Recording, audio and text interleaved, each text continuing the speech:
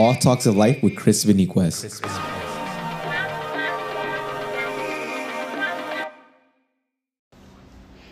All right, you heard the man. It's All Talks of Life with Chris Beniquez.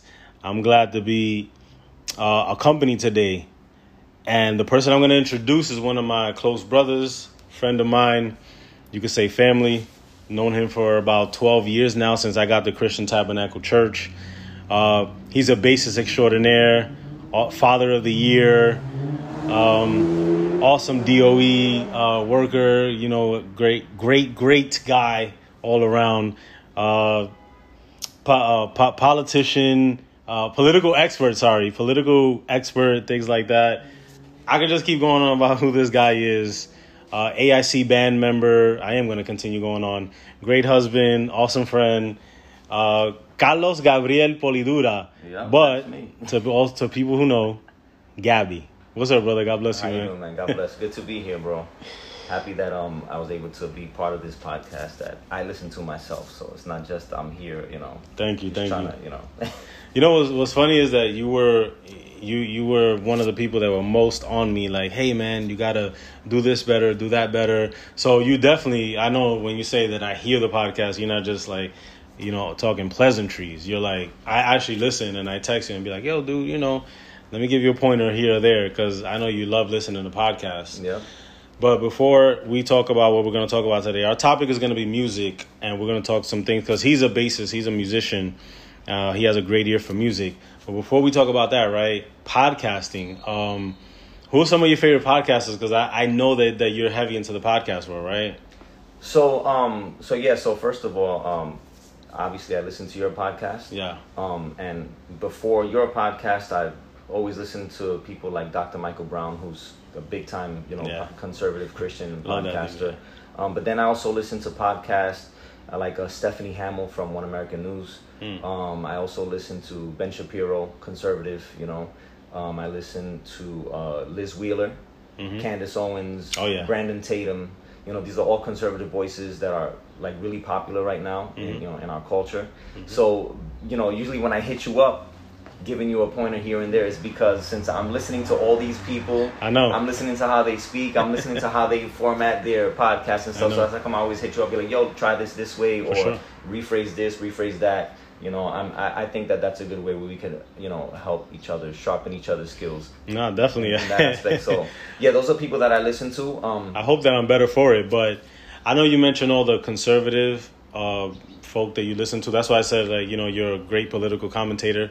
Because you listen to a lot of people I listen to and some that I don't, but what like the Christians other than Michael Brown, is there anybody else that you really get into? I would listen to also Dr. James White. Okay. Who has his friend, right? Yeah, they're best friends actually. Well, not best friends, but they're very close friends. Yeah. His radio is called, oh my gosh, I forgot the title right now, but I listen to Dr. James White. Okay. And there are other preachers and teachers that I listen to, right? Who also have podcasts. For example, Pastor Charles Stanley, David Deegan Hernandez is another one who I listen to, who has a podcast. He also has a YouTube channel, Spirit Church YouTube channel. Okay. So I listen to quite a few, you know, what I like to call sound sources when it comes to you know, to the word, podcasting, to the word. Yeah. It's just well balanced. For sure. Preaching. So. Yeah, no, because one thing that as Christians we've been getting into is an unbalanced life, right?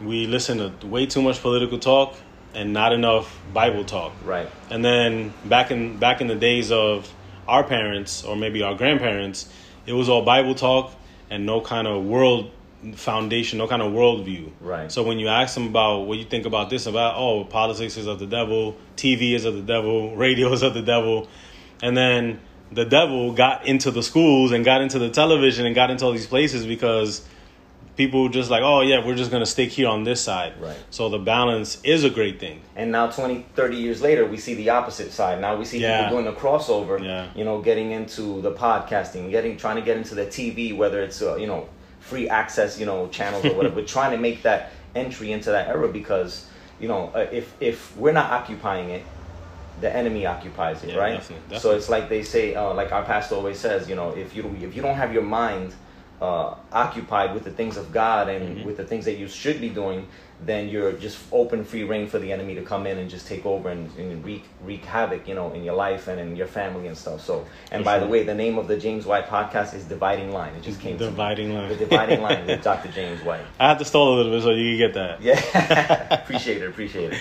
But the reason why I wanted you to come through and talk to us was because you're a musician, and I know from talking to you, you know, you're my barber sometimes. Ever since COVID, you haven't cut my hair after the pod. We're about to get the haircut later. Okay, yeah. After the pod, he's gonna do some, you know, facial restructuring on me and stuff like that. But when we would talk back in pre-COVID days, 2019, 2018, 2017, back I think even to 2016, you know, I always noticed that you had this thing about musicians where it was like, man, you gotta live set apart. You have to live different. You know, I'm not a preacher. I'm not a pastor. I'm not a prophet. I'm not an evangelist. I'm not all these things, but I am a musician. Like, I am a leader in the church because I do have the kids ministry. How long you have the kids ministry already? Pastor assigned us to the kid ministry in 2010. 2010, 11 years. This was after she had already been made official. Yeah. And then I believe it was around September, October of 2010 when she came up to us and said, listen, I would like you guys to become the children's ministry director. What do you think? And then I was like, me being a musician, you know, since childhood, I didn't see myself holding up any other type of position in the church. I was happy, like Pastor Edward always says, I was happy just you leave me alone in my corner being a musician. Right. I'm happy with that. Right. But it was around that time the pastor came up to us. So I'm going to say this September, October is going to make 11 years that we've been the children's ministry directors at the church. Right. So not only have you been the children's director, but you've been the bass player at CTAB for... Wow. I've been the bass player at Christian Tabernacle Church since, I'm going to say, let's see, Chucky was born, my oldest son was born in November of 2002. So when we came to the church, he was already about 5 or 6 months old. So I'm going to say, you know, early to mid 2003, we've been at the church. And prior to that, I was already playing for the choir. Okay. So prior to that, and then we officially became members sometime around March or April of 2003. Yeah. So since then, we've been at the church, and I've been a musician ever since. So it's kind of like co-pastor Ed, that he came in and he was just a guitar player for the choir because they needed guitar player about 30 years ago. Yeah. And then he just way before my time. Right. No, but I'm saying the story is kind of the same, where if anybody sees the Good News Choir, they'll see Pastor Ed playing, they'll see you playing, and you know the story is behind you two guys that you guys played for the choir first, and then officially joined the church. Yeah. Because you guys are like, man, I've never... Actually, in Pastor Ed's case, I think he played for... There was another musical group at the church called La Nueva Creación, the New Creation. Right. So he was their guitar player first before, I think, if I'm not mistaken... Before the choir? Before he joined the choir officially. So yeah. He listens to the podcast, so I know that he'll correct us if need be. But you guys came in, right? You guys were playing for another, you know, for the choir, for the other group.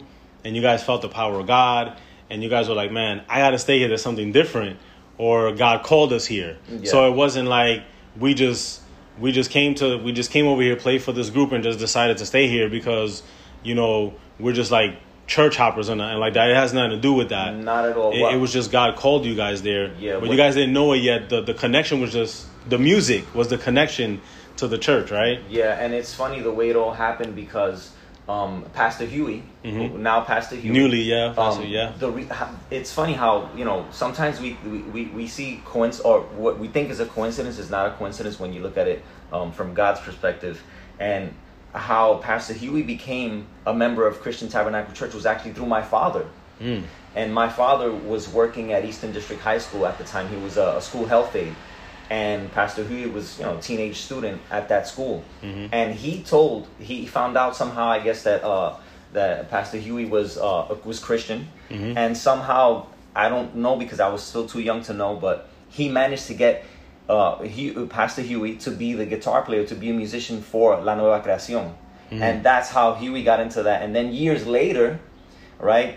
We fast forward now to 2002, 2003. Okay. Then Huey gets in touch with me. Yeah. And says, listen, we have a choir. We need a bass player.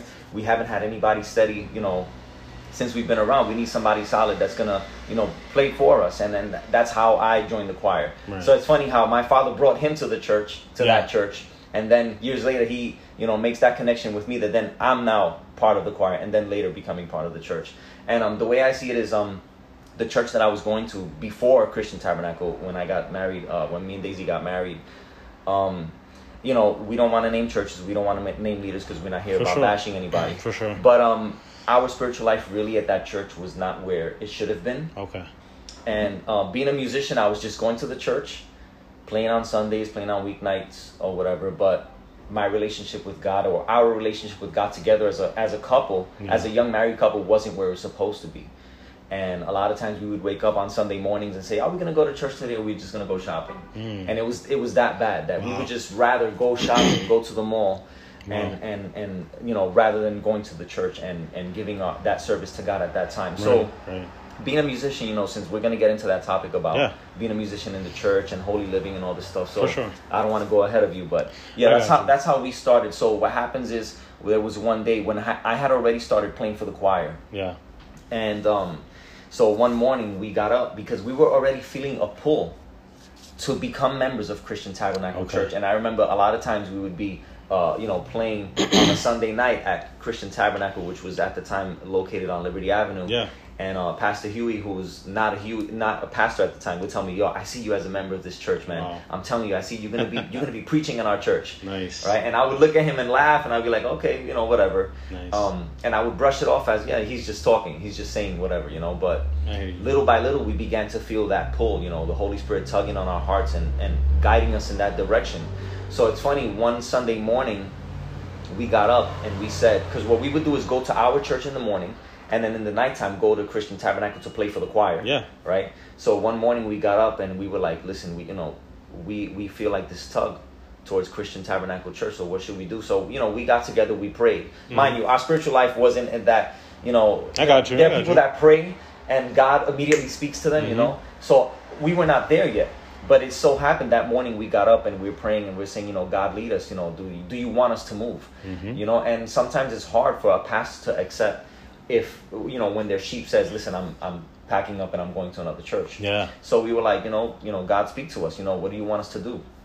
And that night at Christian Tabernacle Church, when we go to the service, it's funny how Pastor Robert Seda, who was pastor at that time, during after his sermon, during the altar call, he just looks at me and points me out and calls me to the front. And mind you, this was that same day when Daisy and I had prayed in the morning. Right. And he's like, where's your wife? Where's your wife? So, we called up Daisy as well. And so we're both in the front. And he begins to minister to us, him and co-pastor Damaris at the time. Mm-hmm. They begin to minister to us. And he's like, listen, you got to pray for them because I don't want them to think that I'm trying to pull them away from their church. But you got to pray for them. You got to talk to them. And basically, long story short, that night God spoke to us and said, listen, if you stay at the church where you are, you're going to die spiritually. Mm-hmm. And we knew this because we knew how we were living. Like I said before, we would wake up and say, nah, we're not going to go to church today. We're going to go shopping instead. So we knew that was God that had answered us in that same day that we had prayed and had, us in the presence of God. But it's crazy how that same night God speaks to us, And so from then forward was when the week after that, then we go and meet up with our old pastor and told him, listen, we're not growing here spiritually. No offense to you, but we're just not growing here spiritually, and we're gonna move. We're gonna move to another church. Yeah. And unfortunately, he didn't take it well because, like I said, pastors don't like. They're not gonna take it well, of course not. Right. So he didn't take it well, and there was a little bit of a pushback from his end. But by the grace of God, we were able to move. Mm-hmm. No hard feelings. I don't have any grudges against him. Hopefully, he doesn't have any grudges against me. I seen him a few times afterward, and he shook my hand and everything. So I'm praying that there's no grudge there, in his heart. But we made that move, and we've been at Christian Tabernacle now. Chucky's gonna be 19 years old in November, so we've been at the church about 18 and a half years. Yeah. So by the grace of God, we've been here this long, and 18 years, and then 6 years after that, we got there and we got close, and our kids they love each other. They have relationships with each other. you know, so it's a growing family all the time, and that's awesome. And the reason why I'm glad you explained all that, because I don't want people to think like, oh, you know, the choir was sheep stealing, because they weren't. The Spirit of God was working things out for people to be where they needed to be. And obviously, like, you know, Robert Seda said in the altar call, I don't want them to think that we're taking them from their church. So you pray for them as the co-pastor, and then God, I'm pretty sure, spoke to you through co-pastor Damaris, who's now the senior pastor of our church. Yes. And her mother was the founder. But talk to me about you growing up. You're Generation X, right? You're before me. I was born in 78. You're born in 78, so you're a baby boomer. Yeah, baby? I believe I'm a baby. I'm not sure. I don't know all the details. I think it's Gen X. I'm not sure. It might be Gen X. I'm a millennial, but whatever. I'm more towards like the older millennials. Like, I don't really act like a millennial type. I'm not with a lot of their ideology and agenda and thought and things like that. So I kind of wish I was born a couple years earlier, because to be identified as a millennial, sometimes people are like, oh, then you must be like this or you must be like that. Like, no, I don't see things that way. But anyway, getting out of that, talk to me about the first time that you experienced like, oh, music is so cool. I love music. You know, what was that experience? Well, my father was a musician. Okay. So I grew up, you know, in the house with him being a musician, listening to music all the time, you know. What does he play? My father plays the pedal steel guitar. Okay. So it's more common in country music. Also, before that instrument was the Hawaiian guitar. So the pedal steel guitar is basically like an extension to the Hawaiian guitar, which is obviously an instrument of Hawaii. Right. So the pedal steel came out after that. So, and then that was incorporated into like country music. So that's what my father played. He also plays a little bass. He also plays a little guitar. So I grew up around that. You know, that was the environment when I was growing up. My mom is not a musician or a singer, but you know, it came strictly from my father's side. And it's funny because before him, all of his brothers by his side of the family, my grandfather from his side of the family, they're not musicians. You know, my grandfather can pick up an accordion and kind of fiddle with it a little bit, but he's not really a musician like that. And so my father was the only musician. So it started from your dad? It started from my father's side, yeah. Okay. And then obviously my sister, for everybody who knows her, she sings as well. Yeah. And so we grew up in that. We grew up in music, you know, and having been born and raised in the gospel, then from a very early age, I'm going to say 5 or 6 years old, I was already a musician in the church. Wow. I was already playing an instrument at that age. What were you playing? I was playing the Hawaiian guitar. Yeah? So I saw my dad playing that, and I wanted to play the same instrument that my dad played. Nice. So he bought me a little, like a student model Hawaiian guitar. Yeah. And I was playing that for a couple of years, you know, within the church. And even though I was not good at it, but for my age, I was holding it down, you know. So right. yeah, so that's how I started. That's what got me into music. Okay. You know, so I grew up listening to all the old trios, you know, the Christian trios and all the old bands. I wasn't too hip to the American gospel music. Okay. Because my parents, you know, growing up in a Hispanic home, we leaned more towards the Spanish, you know, gospel music. But I also did hear a lot of country music because since my father was playing the pedal steel, he would listen to that music just to kind of hear trying to get better what those musicians were doing on that instrument, you know, and then just improving himself on that. So yeah, that's how I grew up and got introduced to music. What about growing up? Who did you respect or be like, man, this guy, I could take something from these guys in the secular side? Is there anybody? So that's the thing, that growing up in a Christian home, like you were saying before, there were certain things that we did not listen to. Okay. There was certain music that we were not exposed to that I wish I would have been at an earlier age. Okay. So on the secular side, there was not really much that I was influenced by. And also back then, musicians were not the highlight of an album, right? So back then, if, for example, if you heard of Michael Jackson, right? You only knew Michael Jackson. Right. And on the album cover, it didn't highlight who the musicians were. And the same thing with a lot of gospel records as well. You only knew who the main upfront artist was. Whoever the singer was. If it was a trio, then you knew the singers. If it was a singular artist, then you knew that artist. You were not put on to, the musician, this person playing piano, this person playing guitar. That wasn't really a thing back then. So you only knew who the main artist was. So I can't say really, oh, this musician was an influence to me by name. I can say, well, this guitar line or this bass line stood out to me, but I can't pinpoint and say this musician. I mean, it wasn't till years later, you know, that I knew that. Then I figured out, oh, this was the musician that was playing on this album, and I liked what they did, you know. So nowadays, the musicians get more shine.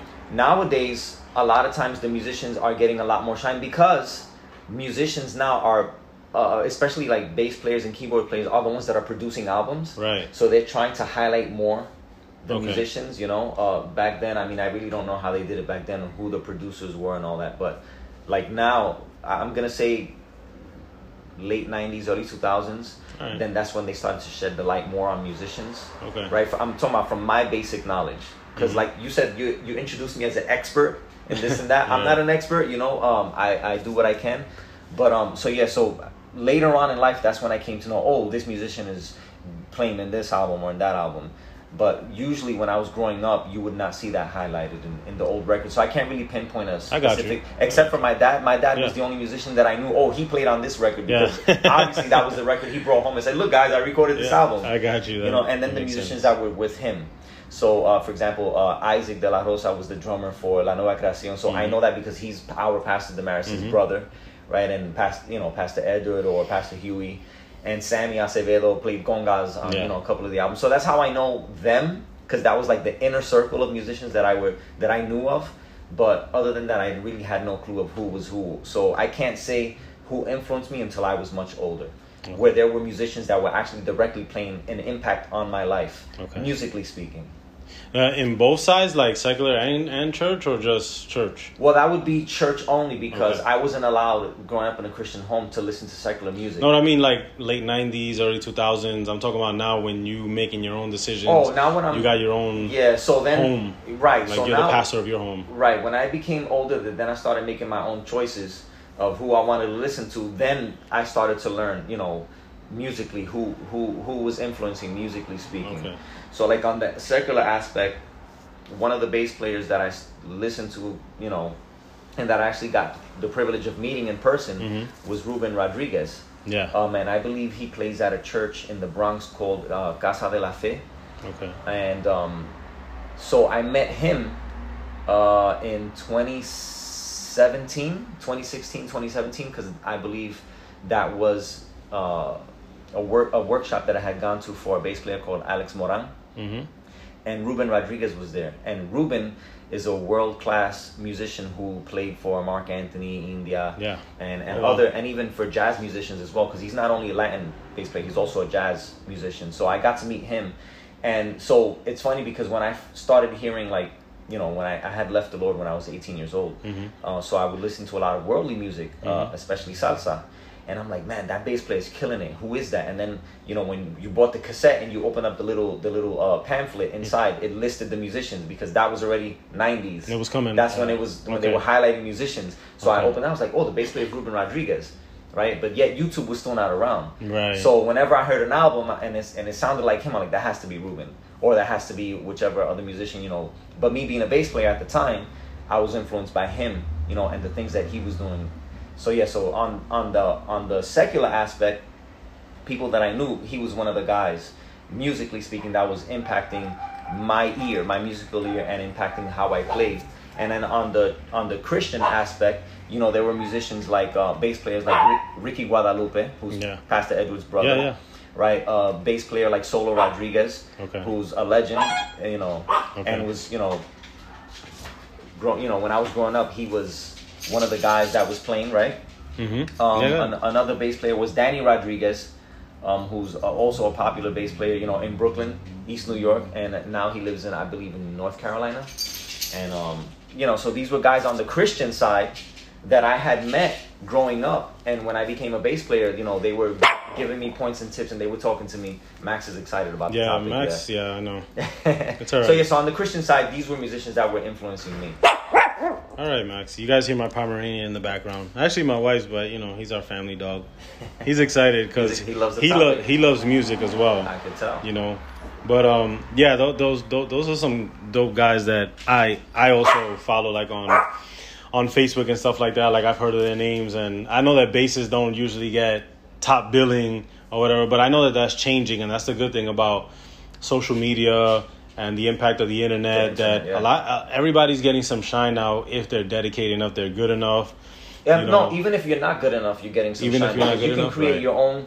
You create your own YouTube channel, your own whatever podcast or whatever, and you can create. Sometimes you sound horrible, and you get more views for sounding horrible than you get for sounding good, and people turn you into a meme. Yeah, and they're like, "This guy sucks," and then he'll get good, and then all of a sudden, like, "Wow, oh wait." Yeah, you'd be surprised. I mean, it's not to badmouth anybody, but I mean, everybody's at a different level. Yeah. So you've got the beginners, you got the intermediates, you got the professionals. And you'd be surprised that even some low-level musicians getting a lot of recognition. Okay. And it has to do with the internet, social media and stuff like that. So you want to get yourself exposed, whether you're good, whether you're not good, because I mean, either way, it's like a learning experience for you. Mm-hmm. So somebody might see you and say, "Listen, try this a little differently," and you can get better like that too. So, I mean, social media has it's helped a lot. I know. So, I know that music. One of the things that brings us all together as people, right, is music, right? We as humans like to feel like we're all doing the same thing at one time. That's why the NFL is so big, because their numbers are really big, and everybody feels like on Sundays they're watching football. Mm-hmm. So they feel like, oh, what I'm doing now, somebody else is doing over there, and somebody else is doing on another side. And this is like a big old family thing, and we're just in separated houses, but it's like one big old event. Yeah. Now, music is like a daily event that everybody could say, wow, man, when I grew up, I used to hear this guy or that lady, and they really had a positive effect on me. In the Word, I know that the Bible, gives us examples about music having a good effect on us, right? So one of the good effects is, King David, right? As a musician, I know you know this. King David was called on to play, before he was a king, and he was just David, right? He was called on to play for Saul, who was fighting a devil, right? So spiritually, he was downcast. Spiritually, he had a war going on inside of him, but he called on David to come play. And David was an anointed musician. And obviously we know all the songs that he wrote and the songs that he wrote and things like that. So how have you seen music positively affect people in the church or out the church, or however you want to talk about it? Why do you think music affects us like that? Being a musician, can you talk about it from your own experience? Yeah, definitely. I mean, music in itself, we call it the universal language, right? Yeah. And it's because no matter what part of the world you're from, if they flew you right now from New York City to India, and they start playing music in India, you're going to start dancing. If the music feels good to you, it's going to make you move. Okay. If it's a sad music, it's going to make you cry. Even if you don't know the context, right? It could be instrumental, right? Music is going to impact you somehow, right? So music is that powerful. And the reason why I believe music is that powerful is because music is like the ministry of heaven. Music started in heaven, right? God is the author and the creator of music, right? So when you look at all ministries, for example, to me, I see it like this. Music is the first ministry because it was the ministry of heaven, right? The angels right now are worshiping God, right? I'm sure they're singing some type of song and praise to God, right? So to me, music over encompasses everything in life because God created it, right? It's a ministry now that came from heaven to earth, right? And it impacts every nation. And I think that's because God created it and it's in heaven, right? Like there are other ministries that we see, right, that came afterward, right? We have evangelism, but there's a purpose for evangelism, to spread the gospel, right? To bring the message of the gospel to those that are lost, right? But even before that, there was music, right? So after every ministry is done and gone, right? After God, creates a new heaven and earth, there's still going to be music. Right. So to me, music is like that eternal ministry that began in eternity and is going to eternally continue. So I think that's why music is so powerful. Right. I think that's why music is so powerful and it impacts both negatively and positively, right? So within the church context, right, if you have a group of musicians who are anointed, right, who are living a holy life, then we know that music is going to bring healing. We know that music is going to bring joy. We know that music is going to bring life. that music is going to make a person that comes in the church broken, right? That worship is going to bring that person, and it's not the music per se, it's really bringing that person into the presence of God, so that then God can minister and do whatever it is that he needs to do in that ambiance, right? That's the right word I'm looking for. Atmosphere? In that atmosphere, right? So music in itself is not worship, but it's a channel that God uses to bring worship, right? To open up that atmosphere of worship and praise to God first of all, and then in that atmosphere, then God glorifies himself and does many different things that he does that only he can do in that atmosphere. And to me, that's why music is really powerful.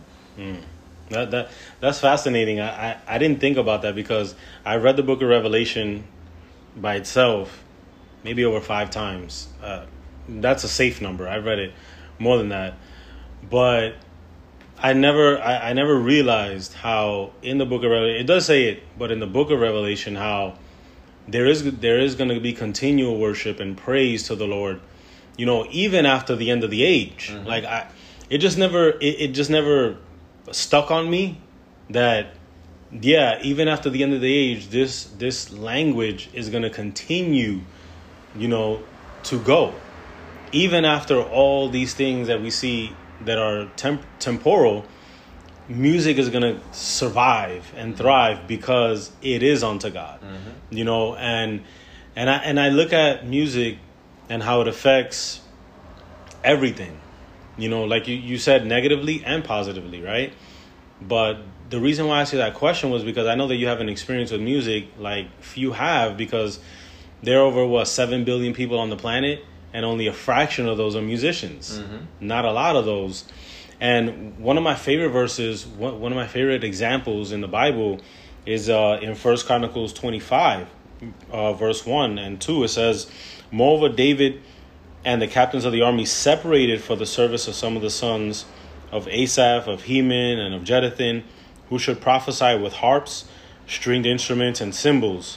And the number of the skilled men performing their service was of the sons of Asaph, Sakor, Joseph, Nethaniah, and Ashelarah. The sons of Asaph were under the direction of Asaph, who prophesied according to the order of the king."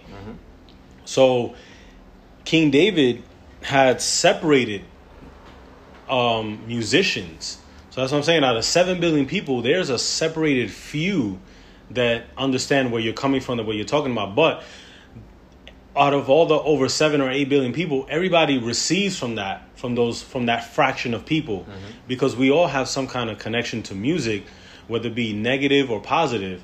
And in this instance right here, we're seeing something positive where the men were separated, but they created an atmosphere of prophecy, a prophetic atmosphere, right? Where all of a sudden now, you also had the prophet Elijah, if I'm not mistaken, Elijah or Elisha, that they called on for the musicians they called on the musicians to play for a prophetic atmosphere. Call on the musicians so that I may begin to prophesy, right? Because it sets an atmosphere, something good, something powerful comes from it. And you speaking about how it's heaven's language, how it originated in heaven, explains a lot why it's so powerful. Because if it originated from God, it's good. If it originated from God, it's excellent, it's perfect. Obviously, we know that, the enemy copies and, things have been, diluted, obviously, music. But there's a positive, amazing aspect with music. And this is one of the examples that I love, because David was saying that music is going to set the tone right now. It's going to set the tone for this prophetic time. It's going to set the tone, for me and my army. So imagine that, armies needing musicians. So it's like, it's amazing, because you don't only need music to clean. You don't only need music to drive in your car. You don't only need music to work. But you need music for a whole lot of things that we never even thought of. It's just funny if you think about it. Imagine having to go to war, right? So usually what David and in the Old Testament, what they did when they were getting ready to go to war, they would send the musicians first. Right. Now, if music brings down the presence of God, if music provokes God to act, and I'm talking about music that's holy, right, that's being played by sanctified musicians, imagine stepping into a war with the God of war going ahead of you, because the musicians that were anointed called upon him and played so that his presence would show up right when you're about to go to war. So imagine, that's why in church it's so awesome when we see the manifestation of the Holy Spirit, when we're having an awesome worship service and the musicians are going full blown, and we see the presence of God that's moving in the sanctuary. There's a war that's happening. Right? That's the way I see it. I see it as there's a war that just started. The musicians are preparing the atmosphere for the God of war to step in and fight off on our behalf, right? Just with our praise. But through our praise, fight off every illness, every demonic possession, every binding that a person's been struggling with for years, any vices, any drug addictions, right? Any sin that people are struggling with. The presence of God steps into that war, because we're, like in the Old Testament, we're preparing that atmosphere to go to war. So it's crazy. Like, if you think about it that way, it's just a setting of an atmosphere for the God of war to step in and fight on your behalf. So that's how I see it. In the Old Testament, that's exactly what they did when they would go to war. They would send out the musicians first to set the atmosphere, to bring down the presence of God. And many times we know that when this happened, the children of God had a victory. I mean, you didn't even have to question if they were going to win or not. It was easy. It was an easy victory. Why? Because all they did was set the atmosphere, so that the God of war would come down and fight on their behalf. There was a lot of plunder, a lot of plundering of goods. A whole lot of plundering. Just like Jehoshaphat, he said first the musicians, like they went in front of the army, and then obviously the God of war came down, confused the enemies, and they fought against each other and killed each other. So the armies were just chilling, sitting back, just watching the enemies kill each other, because the presence of God was brought in through music. Amen. And talking about 1 Chronicles 25, right? In the prophetic atmosphere, in the New Testament, it talks to us about prophecy. So we know that a prophet himself or herself is a person who can speak about judgment, direction, and correction. But that is a higher level. That is an office of a prophet, right? But then there is the lower level, which is the basic level for everyone, which is musicians and everybody who's playing something can do, because it talks about edification, exhortation, and comfort. Right. So we can all do that, right? Paul said that we can all edify, comfort, and exhort, because we can all speak a word. Amen. But the musicians here, they were called on, right, to prophesy with the harps, with the string instruments, with the cymbals, meaning that the comfort of the music was helping people, through depression and through low thoughts. Because when you go to war, it's not easy. And we're in a war every day in our minds and in our spirits and our hearts, no matter who you are, no matter where you are. And sometimes you're at work and you're like, man, I just need something between my ears to help this day go a little faster, or not have my mind idle and think about what happened yesterday. Or I could just be in the car right now and I just need to focus. I just need some music to just get me relaxed, so that I don't think about everything that's been going on and just weigh myself down. So that's what I love about this verse, is that the prophetic atmosphere that they were setting was not only for David to prophesy, or Asaph to prophesy, but they were setting an atmosphere of comfort. And that's what music does for us. Amen. And you talked about a negative aspect, that there is music that brings negative attention and negative things to us, So it can comfort us, or it could bring us to a place even lower, because there are certain types of music that do that. Yep. I mean, I've heard of stories where there are gang members that are about to go and shoot out another gang, a gang that's a rival gang.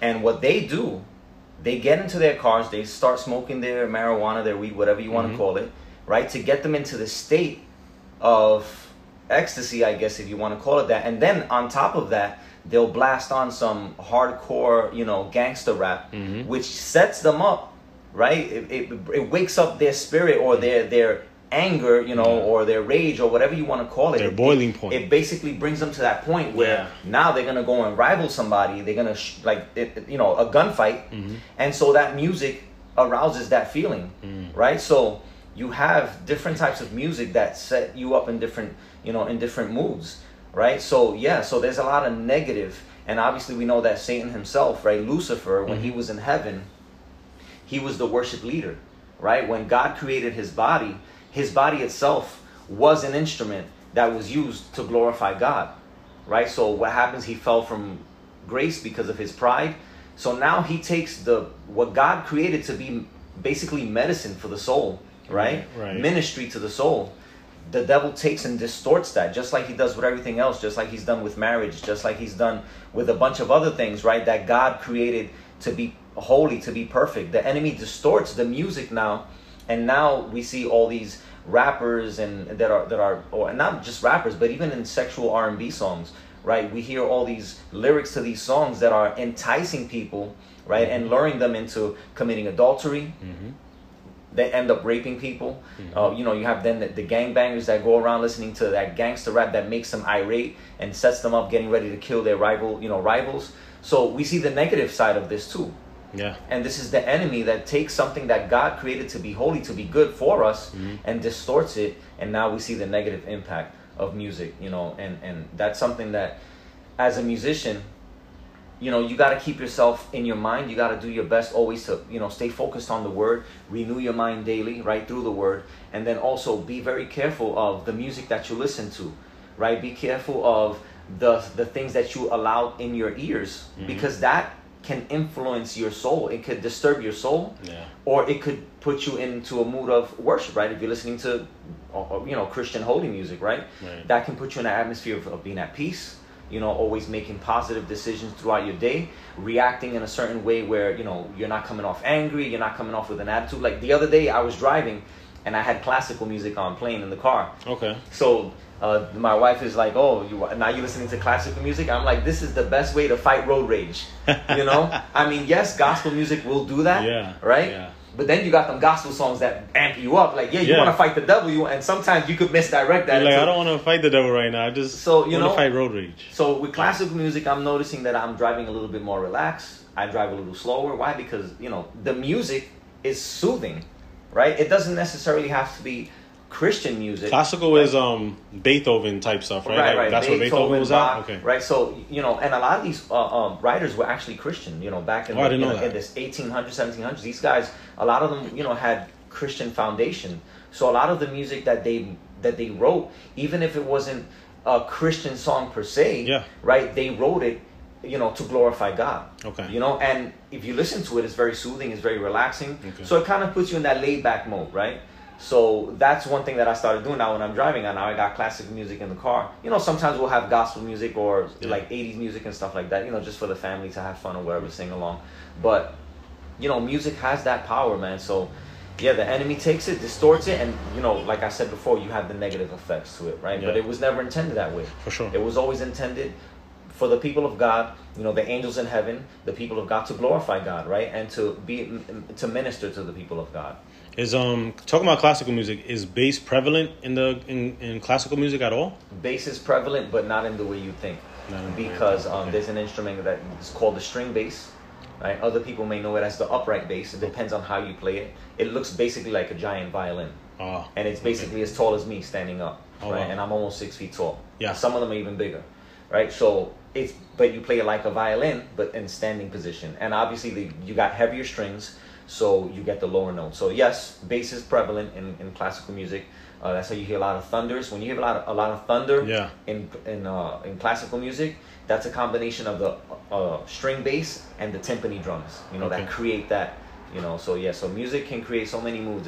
It's just amazing, man. So another thing that Chronicles talks about, right, in 25:1 here, is that David and the captains separated some for the service, right? Right. They were separated. So the Levites, talk to me about the Levites, because I know that in the Old Testament, the Levites, people just think of them as musicians. But we know that they're not only musicians. They had other stuff that they had to do. Their lives revolved not just around music, but service to God, right? Yep. Because there's a lot of musicians now that they come and they play, and that's what they do. But their service to God is kind of like lacking. So that doesn't help the music ministry in the church to grow. And that doesn't help the people that they're transmitting to grow. Mm-hmm. Because they come and they play, but their service and their set apart time is, inconsistent. Right. For some.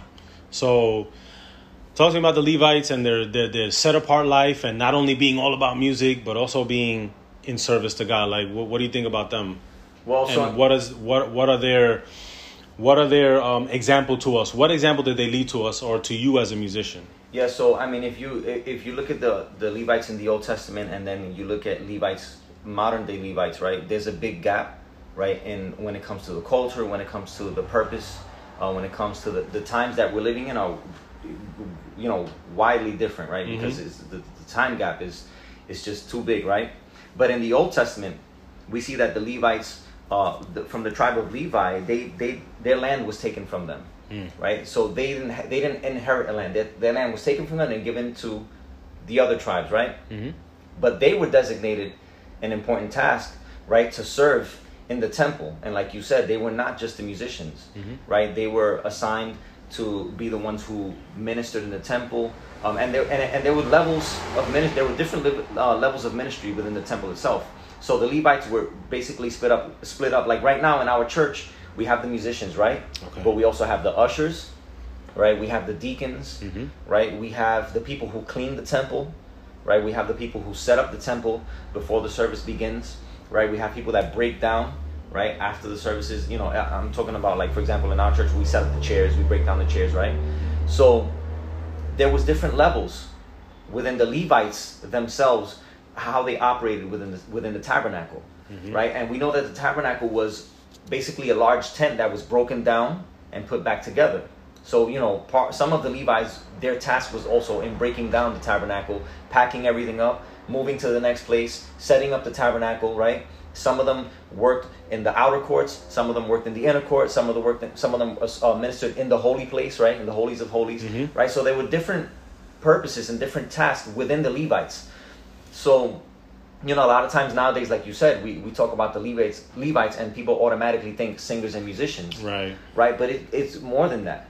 Right, so the way the way I'm impacted, the way I think about a modern day Levite is, like, for example, when I get to church with my family, right, what do? I have my boys, mm-hmm. As soon as we go in, we start setting up the chairs, right? Because, it's a shared and I've space. seen them do that, yeah. Right, so sure. So that's part of the task of the Levites. We're setting up the temple, right, for the people of God to come in and worship, right? And then, yes, we set up the chairs, then we pray, then, me and one of my other sons, Manny, who plays trumpet, right? Then we pray, and then we set up our instruments, and we minister in that aspect, mm-hmm. right? But there's so many different areas, right? And I look at the ushers as Levites as well. I look at the deacons as Levites as well, because they're ministering in the temple, right? So I would say that the ushers are modern day Levites, right? The deacons are modern day Levites. Okay. Anyone who's servicing within the temple is a modern day Levite. Okay. So that's how I see, from back then and from now. I don't know if that answers your question. No, for sure. Another question I have is: Are the musicians nowadays having too much I would say fun and just having fun and not taking precautions with their spiritual lives, and are they just showing up for a gig is what I'm saying, right? Like how is that negatively impacting churches? So all right, so that's a really good question, because if we look at the specifics in the Old Testament, okay, the musicians that David selected, the musicians that Aaron selected, right, the Levites that were musicians, these people were expert musicians. Like, these guys were professional. These guys were the guys that you would see playing at the Blue Note. These are the guys that you would see playing at all the big concerts, right, quote unquote, right? Yeah. These guys were all professional, expert musicians at their craft, right? The people who edified the temple, these guys were expert craftsmanship that knew how to build things, right? Yeah, yeah. So we, in one aspect, there's a good side to wanting to play good for the Lord, for sure. Right? And like you're saying, are the musicians having too much fun? Are they, just only focused on the aspect of their professionalism, mm-hmm. right, within the church and being good at what they do? So, me personally, I've seen that a lot. Right, as I've gotten older, mm-hmm. and I've come to understand what it means to be a minister, a music minister, you know, I do see on YouTube and on the internet and on, you know, social media, you know, musicians that I've known that I grew up playing with, you know, and I'm not going to put names out there because we're not here to bash anybody. Not here to do that. Right? But you see where there's a leaning towards of only being professional and wanting to sound as good as everybody else or better, right? And then you kind of see the losing of the holiness. Right. And how do you see that? The Bible says that by the fruits you will know them. Right. And the reason why you see the losing of the holiness is because now a lot of musicians that you would have seen years ago playing in the church are now playing the clubs and playing, you know, the gigs where you see people drinking and dancing. Now, are we supposed to play in those arenas or in those atmospheres? Everybody has their own conviction, right? So I'm not judging them for that. If they're doing it for the sake of this is my job, and in their heart, only they know, and only they know, and God knows. In their heart, if they're in that aspect because it's like, oh, this is my job, this is what I do, this is how I make a living, and if in their heart that is a pure motive, right? Then, amen. If that's how they live, fine. But I tend to believe that the more you're in that environment, if you're not seeking God, if you're not praying, if you're not living that life of holiness, that life will pull you out. You're gonna fall the other way. You're gonna fall the other way, right? No, I don't care which way you know what argument you put behind it. You're gonna eventually fall out, right? And how do you know? You see the fruit, you see the appearances, and of course the Bible tells us to judge the heart, right? Or to not to judge people for their exterior, but look at their life, right? We judge people by their fruits, right? But if you're starting to look more and more like the world, then where is your heart, right? And that's what we want to be careful with as musicians, right? We want to be professional. We want to play, you know, we want to give God the best, but then at the same time we can't lose that holiness, right? And I'm not a professional musician. I'm you know, I grew up in the church. I've learned how to play by ear. You know, and there was a point in school where I was playing in the school bands, but I never learned how to read music. I remember when I was in the 6th or 7th grade in music class, the piano teacher had 2 of us, you know, playing on the piano.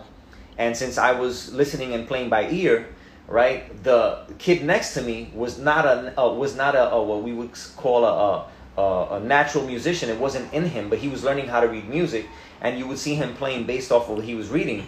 But when the music teacher walked by and saw that I wasn't reading the music, but I was still playing the music, he yelled at me and said, "Why aren't you reading the music? You're supposed to be reading the music." And I said, "I'm sorry, I just don't understand all these dots. I don't understand what, you know." And I know that he was breaking it down at the beginning of the year. Okay, this means this means that. This means you play the note for this amount of time, and this is that note.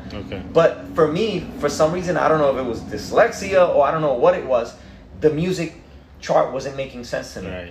But since I was already playing in church prior to that, since I was already playing in church, right, the music, I could hear it and I could sense where it was going, so I didn't have to look at the sheet music. You had a feel for it, right? I had a feel for it, and I was already a natural born musician playing by ear, and I was already playing in church. So when it came to the educational part of it, it just wasn't making sense to me. So, you know, I'm not a professional musician, right? There are plenty of other bass players that could destroy me in a heartbeat, right?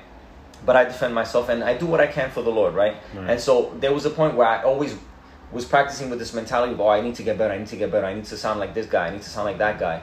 But then there came a point where I broke out of that, and now it's like, okay, I think I play well enough, right? I just want, well, how can I live better now for God? How can I give my talent to God better, you know? So, you know, we got to keep that balance. We have to play good for the Lord, but don't lose that holiness aspect. And I think that's the problem with a lot of musicians today.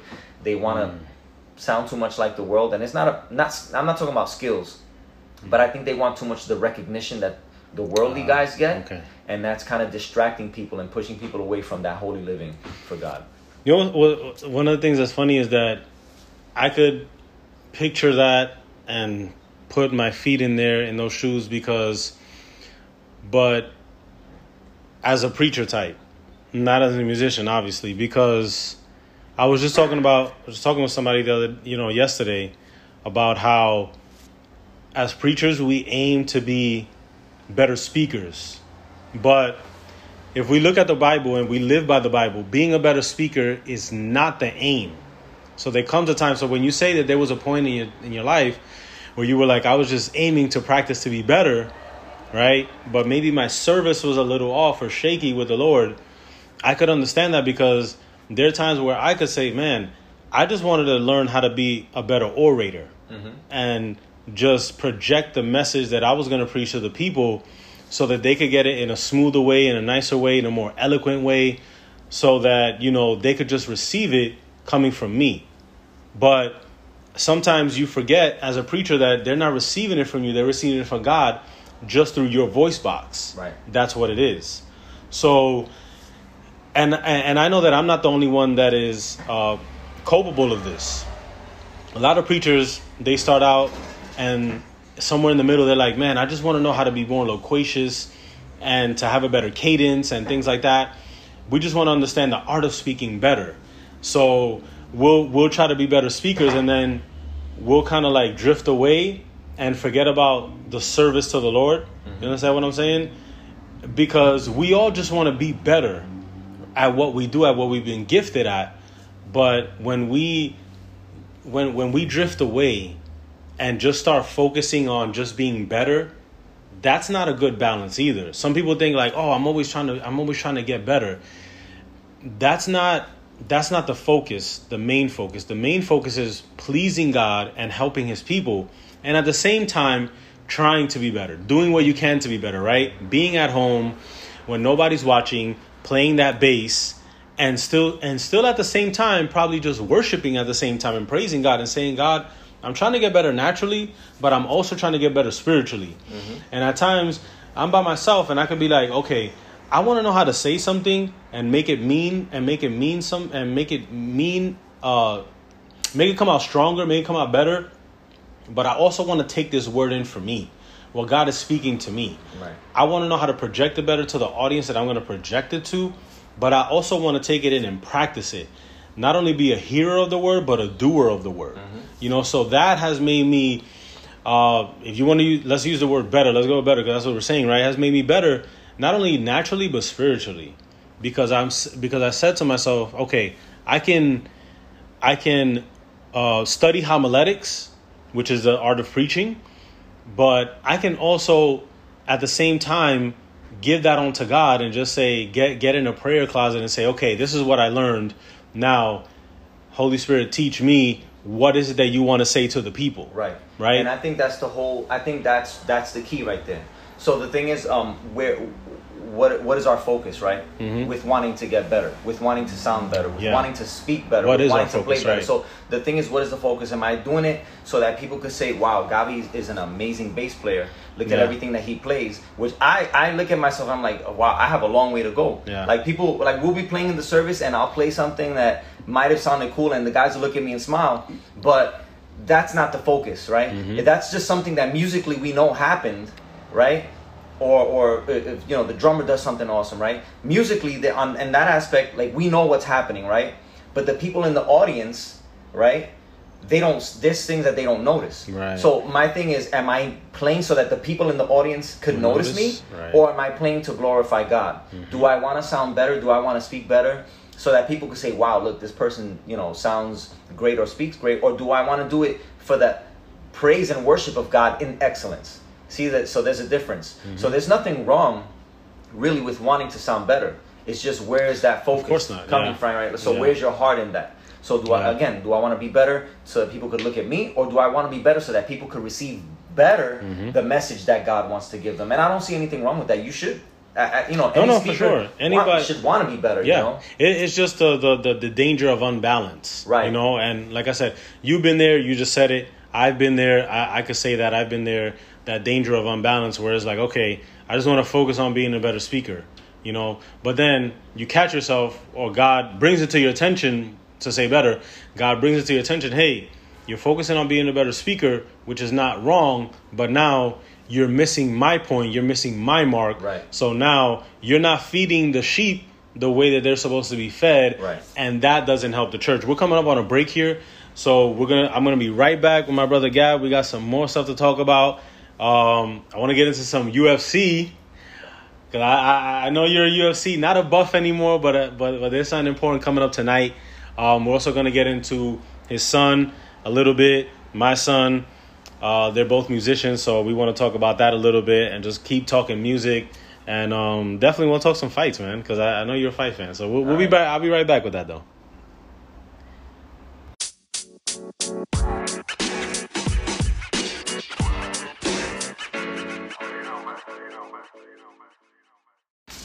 All right, so I'm back. We're back. Bassist extraordinaire, father of the year. You know, how many more things can I say? Political commentator, bassist, man of God. My man Gabby. He's back here for hour number 2. We've been talking music, and we're gonna continue to just talk a little bit of music. But I want to get into your father of another musician. Obviously, your dad is the one that started the legacy. Your dad playing the Hawaiian guitar, right? And then you playing the bass, and now your son plays the trumpet, and he plays at the church.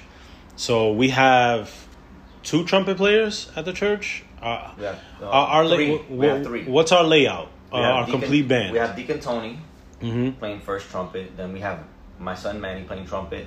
My niece Nina, who also plays trumpet. Okay. Then we have 2 flutes, which is Sister Elizabeth and Sister Lydia. Yep. Right. So that's our horn. That's our wind and horn section right there. Right. Then we have the drummers, right, which they all interchangeable now. Right. We have Gijo. Yeah. Right. Lead drummer. Who's the lead drummer? Prior to him was Pastor Huey, who was the drummer for many years. Right. And then we have Magdiel. Then we have your son Caleb. My son who's also now upcoming. He's like 3rd, 4th. He's 4th string. Right. So and we have Jason. We have Jason, who plays drums, but also plays guitar, also plays keyboards. Right. Then we have Sammy Acevedo on the congas. And when he doesn't play, then Little Sammy, which is he's not related to him, not by blood, but Little Sammy, who's learning how to play the congas. A backup conga player. Right. He's the backup. Right. Then my son is also a backup conga player. He plays the timbales. The timbales as well. We rotate with that, with those guys. We do rotations. We want to keep the kids active. You know, we don't want them to get discouraged, so we just do rotations on that. Right. Then we have Brother Danny on keys, who just joined us maybe like 5 or 6 months ago, I would say. Then we have Sister Sarah, who also plays the keys. We have DJ on the... choir director as well. And their choir director, right? Her and Jason. Yeah. Then we also have DJ, who does the electronic xylophone. Yep. Right? So that's basically our whole band setup. And then me on bass. We also have Pastor Edward, who is the main guitar player of the church since way before I even joined, right? Right. So he's also sitting in when Jason is not. Right, he's not there. Right, so he's still the lead guitarist for the choir. And Pastor Edward. Pastor Edward. I don't know what the decision is on that yet. Okay. But yeah, he's still the guitarist for the choir. He usually is the one that I see play. Yeah, I think he's gonna. I don't know if he's on the verge of retirement already. I guess he'll make the announcement when he's ready. He might be. But yeah, so he's no still, spoilers here. Yeah, we're not breaking any news. No spoilers. We're not breaking news. We're not saying that his 35-year career is coming to an end. He wants that pension, I think. He'll decide. CTAB has a good pension plan. I think. I'm not a musician. I don't know. But that's a lot. That's a lot of people. In the music group that we have about almost a 40-member choir. If it's not 40 members, I think it's near 40, right? Or it's approaching 40, something like that. It's been always. I mean, since I started out with the choir, it's always been in that range, in that 30-40 range. 30-40 range, right? Give or take a few, because sometimes people leave, or they've left the church. They retire from the choir, or maybe they just retire from the choir. Yeah. They feel that they're gonna move on to other things. Yeah, a couple people. It's always been within that 30 and 40 range. Okay. Since I've been with the choir. Yeah, since I've been there, since I've been at CTAB since 2008, it's always been approaching 40 or close to 40. Yeah. People retire from the choir, people move, people leave the church, some people come in. We got newer musicians and things like that, but our wind section has grown a lot. Oh yeah. In the last year. How many years? Since before COVID. That's when we were still at 234. 2019, right? We used to be 20. I'm gonna say from like 2017 on. Okay. That's when the horn section really started to develop. We used to be at, for those that don't know, we used to be at 234 Chestnut between Atlantic and Fulton in Brooklyn. We moved very close. We're at 616 Jamaica now and Highland Place. But that's where it started growing, the horn section, right? Who did it start out with? It was always Deacon Tony. He was the first trumpet player. He was the first trumpet player. Yeah. Okay. And then And then how did the bug hit your son? Well, the bug hit my son because he actually started off learning how to play the bass. Because he's second. He's the second. He's second trumpet. Second trumpet in the church, right? Yeah. In the music ministry. Yeah. So then, how did that hit him?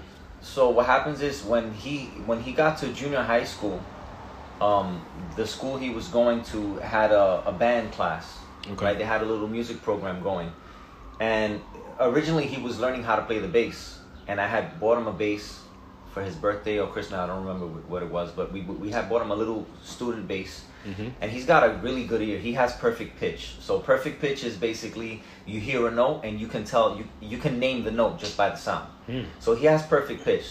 So does he read? He reads music. Yeah. Because he learned in school how to read music. So he's got a 2 ups on me. He has perfect pitch. So he's ahead of you? And he knows how to read. And that's the goal. The goal is always to have our kids be better than us. Definitely. Right? 100%. That's always the goal. Yeah. I always tell my kids, I want you guys to be better than me in every aspect. Yep. You know, financially, if it's music skills, I want you to be better than me in life. Whatever job you have, I want it to be 10 times better than my job. I want you to have a 10 times better car than what I have. You know, I want you to have a bigger house than what we get in the future. You know, it's always, the push is always so that our kids can be better than us, right? We want to set them up. So that's a good balance of better. Right. Always that's setting up balance, our kids.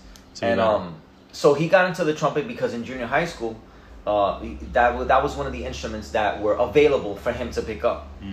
And once he picked it up, man, I tell you, he just flew. Everything came natural. At the beginning, it was a bit of a struggle because if you know anything about playing the trumpet, there's something that's called the embouchure that has to do with how you position your mouth and your lips on that mouthpiece. Okay. If you don't have a good game when it comes to your embouchure, you're never going to be a good trumpet player because that's where it starts. The sound starts from you, from your mouth and your lungs. So if you don't have good lungs, right, if you don't develop that lung power, the how to breathe properly, how to have that perfect embouchure on the mouthpiece of the trumpet, you're not going to get good at playing the instrument. It's just going to be frustration after frustration. So people who play in the wind section, they should be in the gym, right? Working out, running a mile or whatever, to be better. What I'm saying do you have an advantage when you're in shape?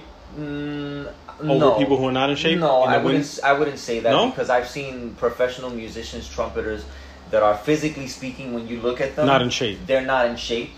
I mean, round is a shape, but that's not the shape we want them to be in, right? Right. And they are amazing at their instrument.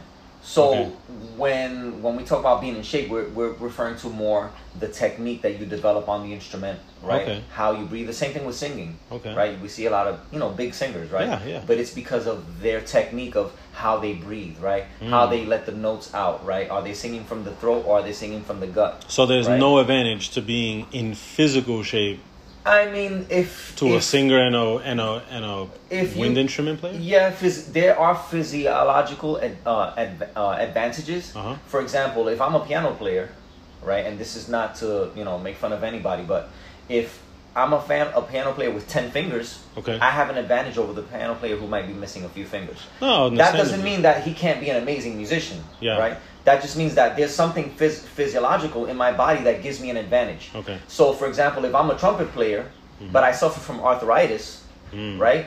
When I play over the valves of the trumpet and my fingers are going to be in pain, that's a disadvantage to me, right? So, there are some advantages, but it's what pertains to that instrument at that given point, right? So just because you're physically fit doesn't make you a bad or a good musician. It's your technique on the instrument and how you've developed your skills on that instrument over time. That's good to know, because I thought, man, if you're a flutist or a trumpet player, you might want to hit the gym or whatever, but it has little to do with that, and just more about you knowing how to project and you knowing how to play and you knowing how to set your lips upright and your fingers upright.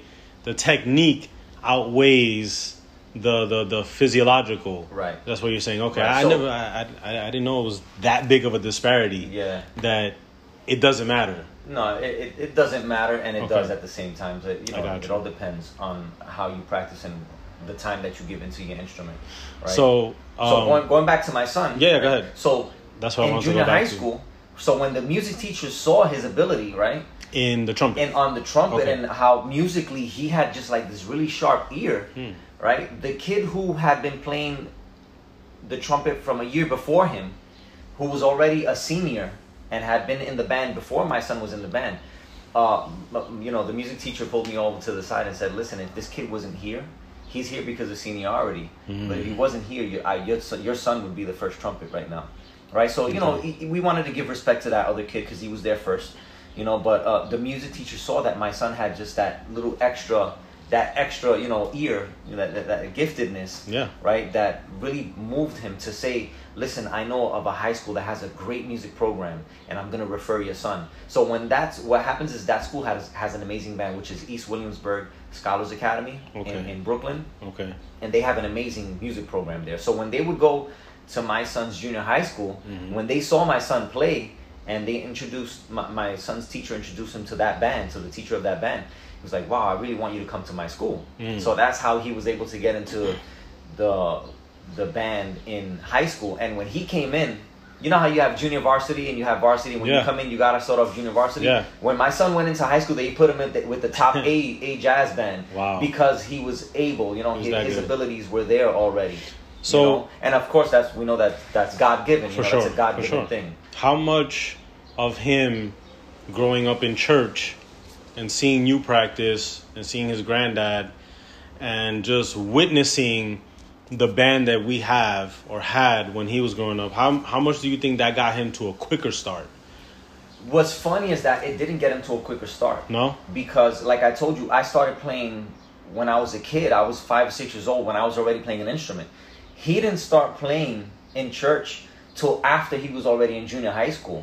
That's when he started to play the trumpet in church. When he would take, like, on the kids' service nights, he would take his trumpet and play like one tune or try to do, something on the trumpet. Does it help your ear to be in church that long, though?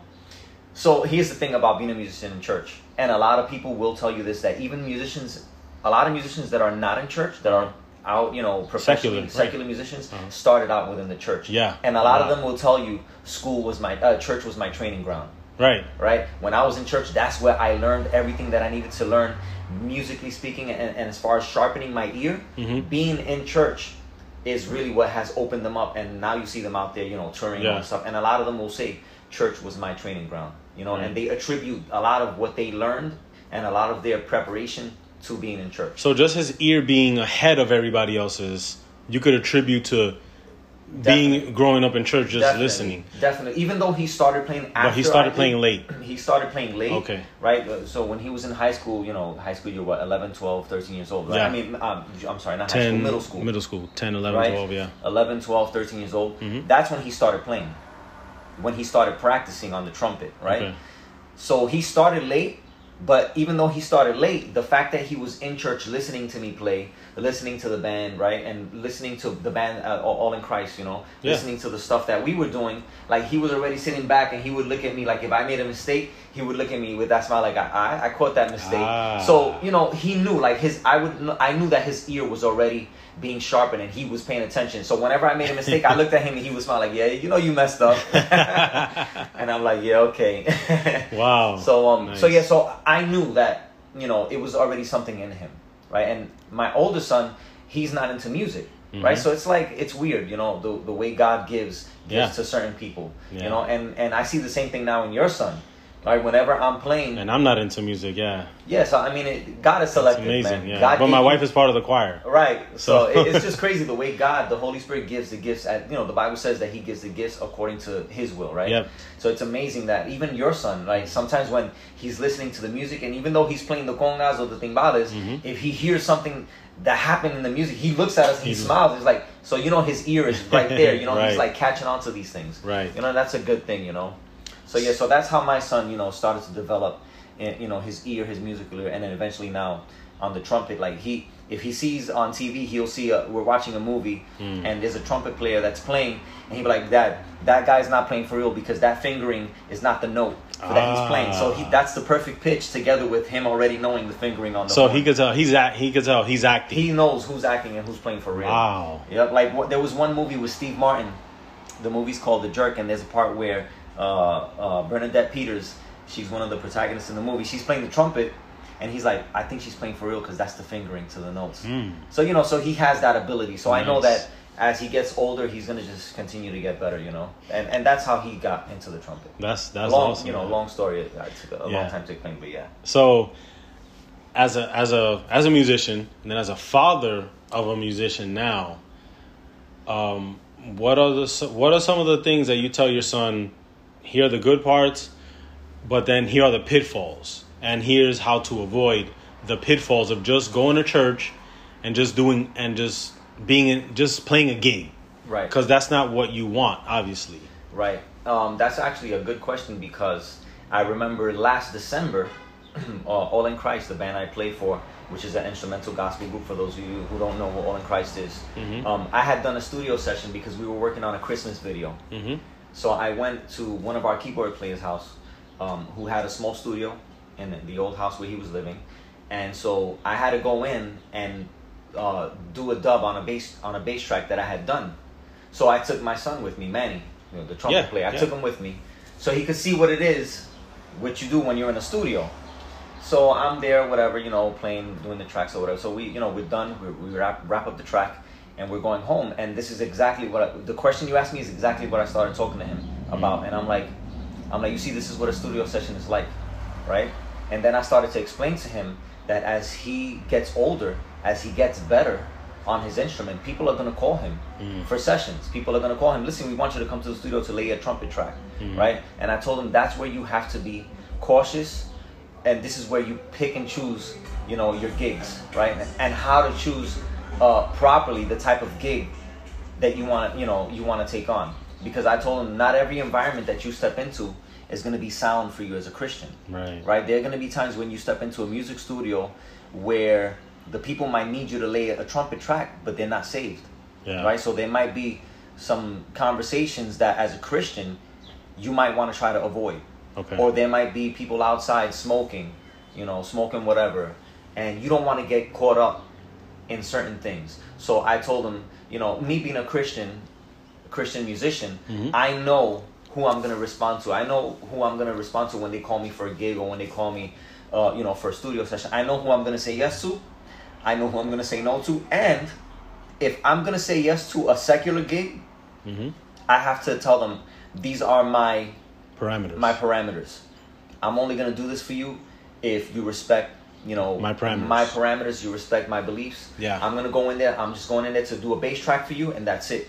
I'm not going to be in there to hear no conversations. I'm not going to be in there. If people are smoking, I'm not going to be in there. If people are drinking, I'm not going to be in there. Okay. Right? So I set that up for him. Yeah. Right? Because as a father, like I was saying before, we want our kids to do better than us. Yeah. Right? So we want to give them the proper advice, especially as Christians. What environment do you want to step into as a musician? Now, I understand that there are people that sometimes, depending on what your goal is, you're going to put yourself in a position where you're going to confront certain things, certain environments that as a Christian, you got to be spiritually mature and ready for, right? So you want to go in there and contribute your talent, right? But you also want to contribute who you are as a believer, right? So it's not to say that you're going to go in there and start preaching everybody. And a lot of musicians are not doing that nowadays. And that's the problem. They're not contributing who they are as a believer. And that's I think the core of what I was trying to say earlier, that I don't want people to misunderstand me, is not that you're not supposed to not have fun while you're playing, because you could have fun and worship God. Right. But the focus is just playing professionally and just having fun. Right. Instead of giving of who you are as a believer to the people that you're transmitting to, the people that are going to listen to you. Right. And that's easy to fall into, right? Like as a musician, it's easy to fall into just a gig, right? And not even just as a musician, even as a person in general, right? There are people that have friends, right? And you want to be part of that in crowd. Yeah. But then if you want to be part of that, you have to start doing what they do so you can feel a part of. And that's where we have to draw the line, right? So as a musician, it's easy to fall into that.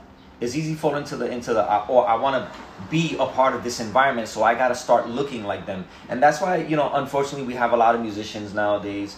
Again, I'm not, putting any names out there, because it's not about attacking people. Yeah. Because everybody has the right to make their own decision. Right. But that's why we have a lot of people that come to church, or musicians that are going to a church, and you'll see them on the stage dressed a certain way. And I'm like, no, this is a church, right? I mean, you want to be able not that the clothes is going to make you holy, or not that your appearance makes you holy, but why do you want to look like an artist that I but just what saw are you on TV? projecting? Right, because the thing is that people don't know our hearts. Yeah. Right, so they say, oh, you can't judge me by my clothes, but I don't want to know your clothes. I want to know your heart. Right. But the way you're looking on the outside, the Bible says that what you feed your spirit is going to reflect on the outside, right? Mm-hmm. In my own paraphrasing, right? Garbage in, then garbage is going to come out, right? But if you feed yourself with holiness, with wanting to please God, then that's going to show in your outward appearance, right? So there's certain fashions and certain styles that I'm seeing a lot of these, gospel artists projecting on these concerts that I'm like, but that doesn't look godly.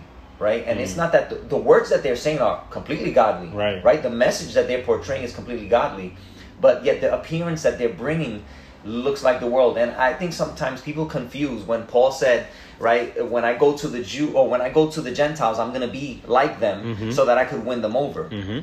But the problem is sometimes you want to be so much like the world that ends up pulling you out. So we'll see these ministers and music ministers, right, that start to look like the world. And then little by little we start hearing about the controversies. Oh, and this happened in this ministry. And how did that happen? Because little by little they started to give in. Yeah. It started with the appearance, but then it leaked into other things, right? And that's where you want to keep yourself. So if you get called for studio gig, what kind of studio gig is it going to be? What kind of environment is going to be? And is it going to be conducive to your holy living, right? Is it going to be an environment where you're too weak? Because there could be people that are spiritually mature that can handle certain environments. Yeah, right. Definitely. I have musicians Definitely. that are Christian musicians that grew up in church that have played now for people like Alejandro Sanz, that have played for people like Prince, secular Lauryn music, Hill, musicians that have played for secular musicians that have stood their ground. Right, and they're still Christians, they're still believers. But not everybody can pull that off, right? Very few. You have to be spiritually mature to put yourself in an environment where you know it's not going to affect you. Right.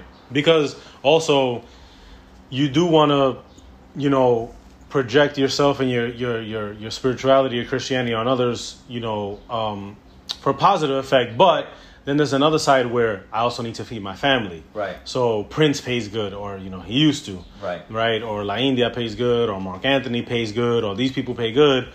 And what they pay me right now, I can pay off my whole car note. Yeah. I can pay off what I have left on the mortgage. Right. Or I can, get that vacation that my wife always wanted with the kids, and we could get away. And these people, but if it's gonna cost you, your testimony and your salvation, your sanctification, whatever, then it's not worth it. But if you know that you're mature enough and you can step into that, then you'll be like, okay, great. I can put up myself as a Christian in here and just let them know, like, hey, this is not going to go down. That's not going to go down. But, you have great music. I respect it, because another thing is that, as we were speaking earlier, you can hear people that are not from church. You can hear secular people and pick up something good from them. Absolutely. Right? You hear classical music and things like that, right? I can study people like Abraham Lincoln, who was a great orator as a president, right? He gave the Gettysburg Address, right? I can study people that are not Christian, that are not preachers, that can give great speeches in front of large, numbers of people.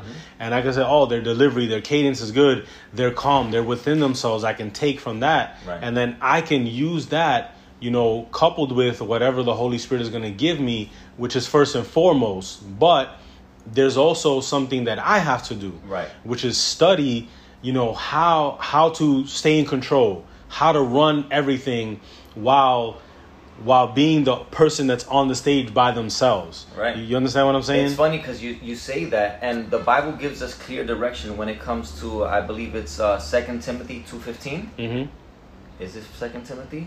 Right? What does it say? It says, do your best to be the kind of person, now I'm reading from the easy to read version right now, to be the best kind of person God will accept, and give yourself to him.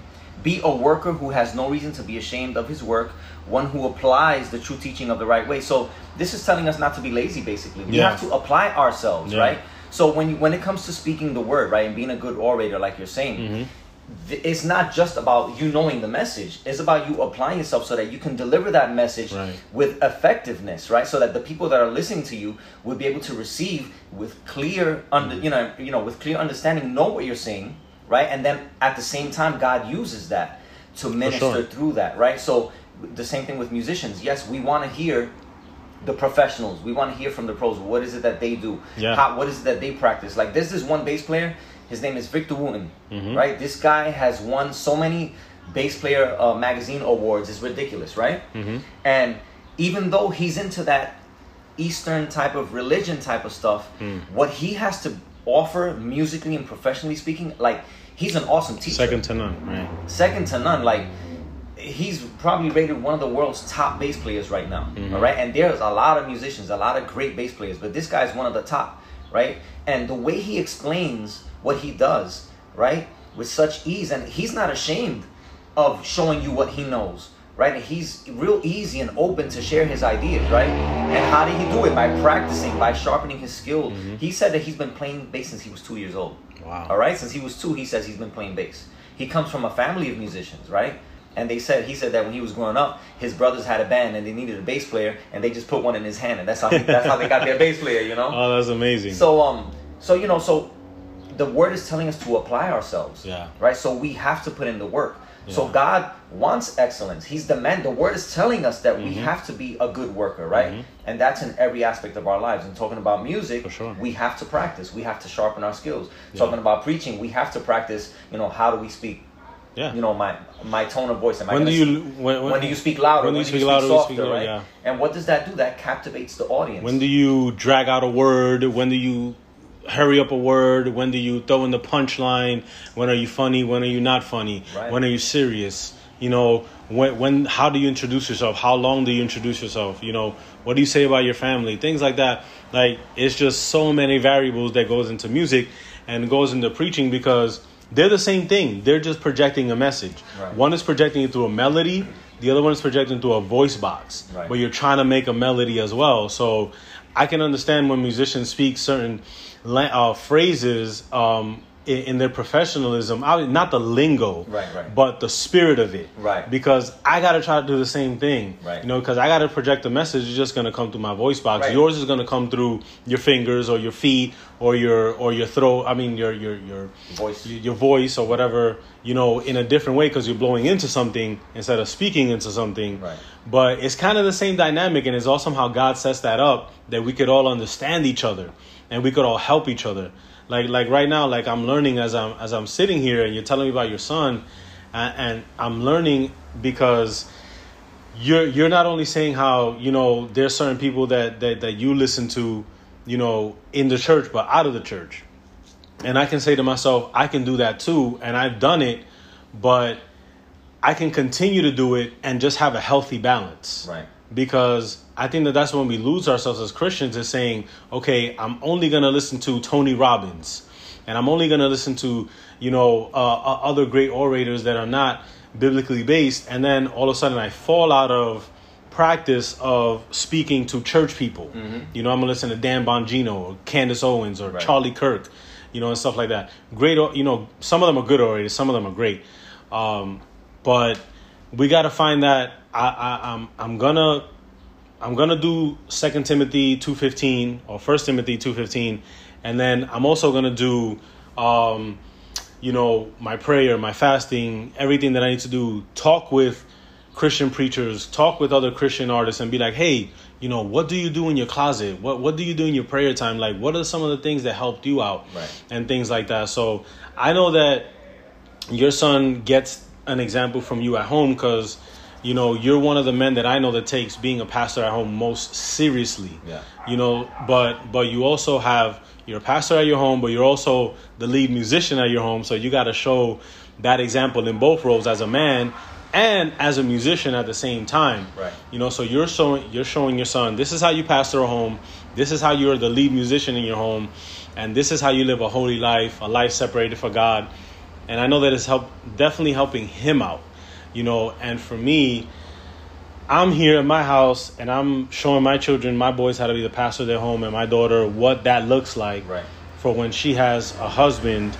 But For me, it's a little different because Caleb, he's not going to end up being a preacher most likely. So I can't sit down with him and kind of be like, hey, listen, when you preach, don't make this mistake, don't make that mistake. That's mostly more probably CJ. But it's hard because I can't connect with him on that level where I could talk that music lingo. Right?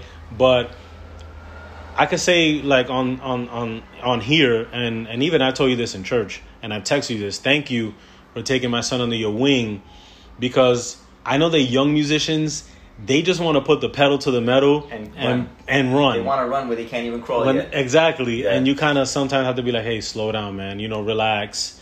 So to a young musician that's listening right now, what would you say to that young musician in the church that is just starting out? Like, what is your best advice?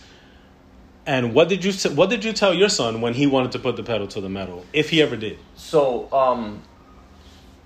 speaking about, when you want to hit the ground running, right, the road runner. Sometimes it's a wake up call, because, for example, with your son Caleb, right? I remember one time for a kids service, he had taken during the specials, right? He had participated during the specials, and he took a drum solo. Yeah. And I was outside of the sanctuary, but I was by the door. I think I was coming out the bathroom or something, and I was walking in, and I looked, and I'm like, who's that playing the drums? Was that when he played Carol of the Bells? No, this was before that. This was the first time he ever took a drum solo. He was just playing like a random thing, right?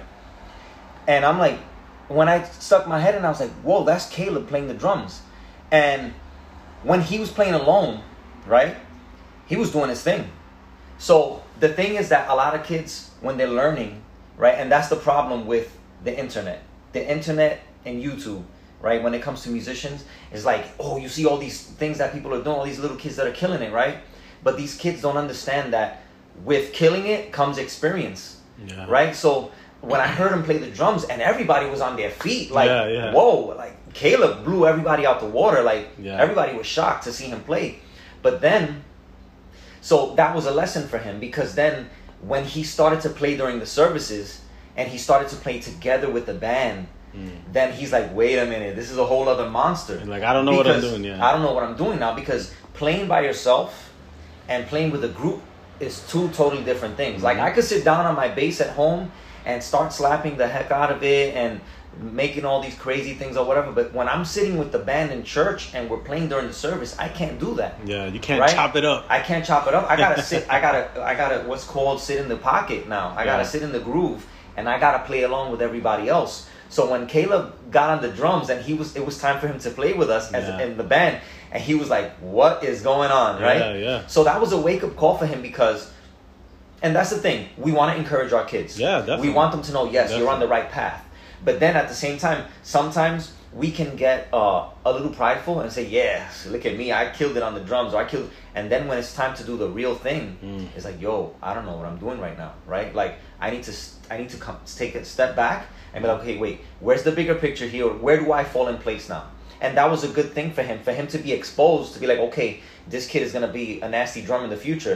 But now he's got to take a step back and be like, wait a minute, I got to take it back a few notches, because now I'm playing with the band. I'm not playing by myself, right? So that's one advice that I would give to kids that are learning now. You might be really good in your house, and those videos you're uploading are awesome, right? But now you don't have experience yet.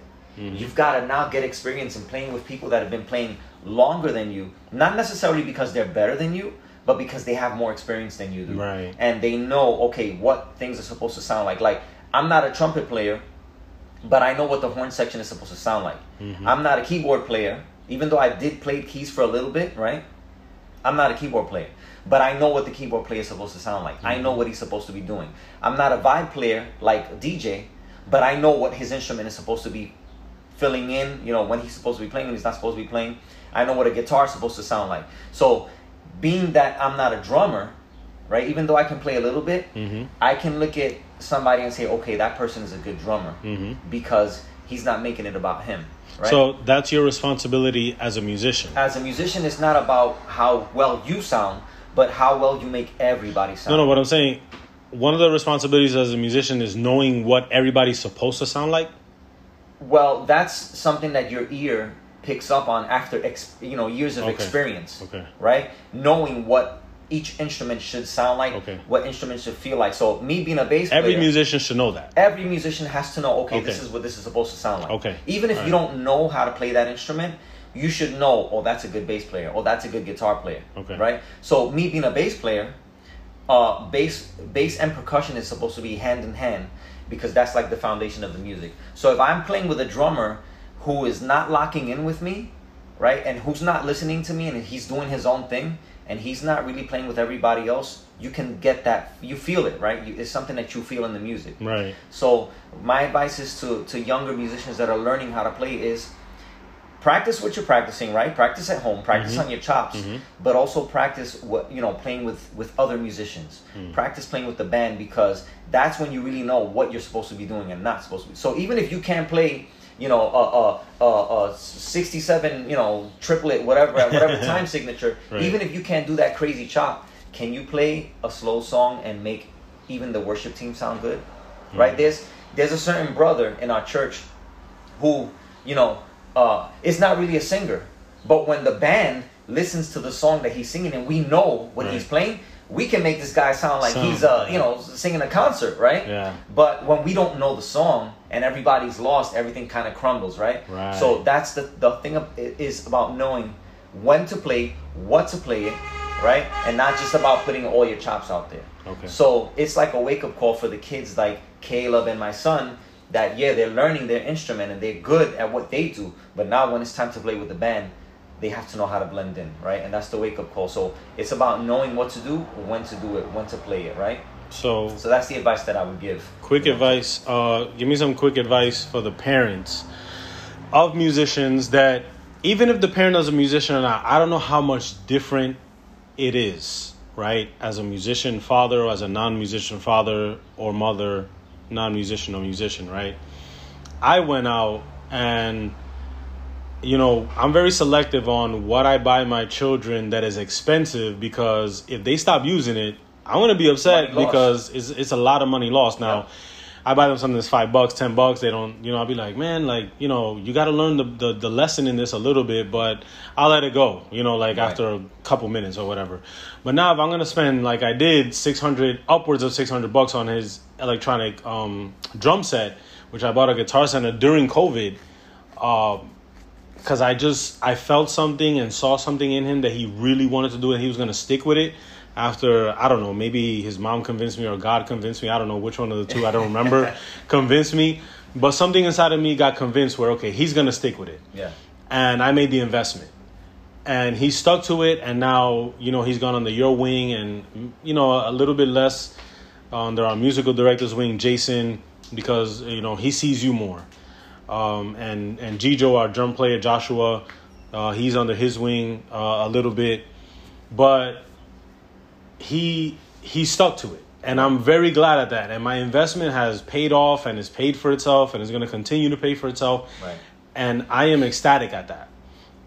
So how much should we, as either musicians or non-musicians, as parents, back up our children? Like, what would be your advice to parents of musical children, whether they are musicians themselves or not? Yeah, well, my advice is you don't know who you're raising.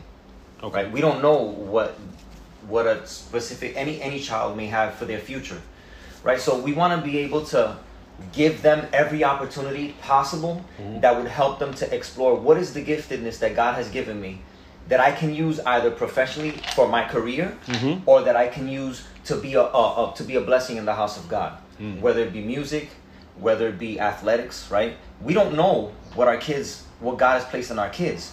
Right? Some of us do know, because maybe God has spoken to us prophetically, right? Or maybe we've had dreams about our children being aspiring in whatever field, right? So my advice to a parent who has a musician, or a child who's a musician, or seems to be leaning in that direction, is, because I understand the cost of equipment, right? Yeah. My bass, which was custom made, that I actually designed it and I had somebody build it. You had to drive 5 hours to go get it. Drive 5-6 hours to pick it up, right? So it's costly, right? But that's because I was already a musician. I've already been playing, 30 plus years, right? You're gonna keep playing. Right. So to a parent who's raising a kid is like you said, you know, make the investment and.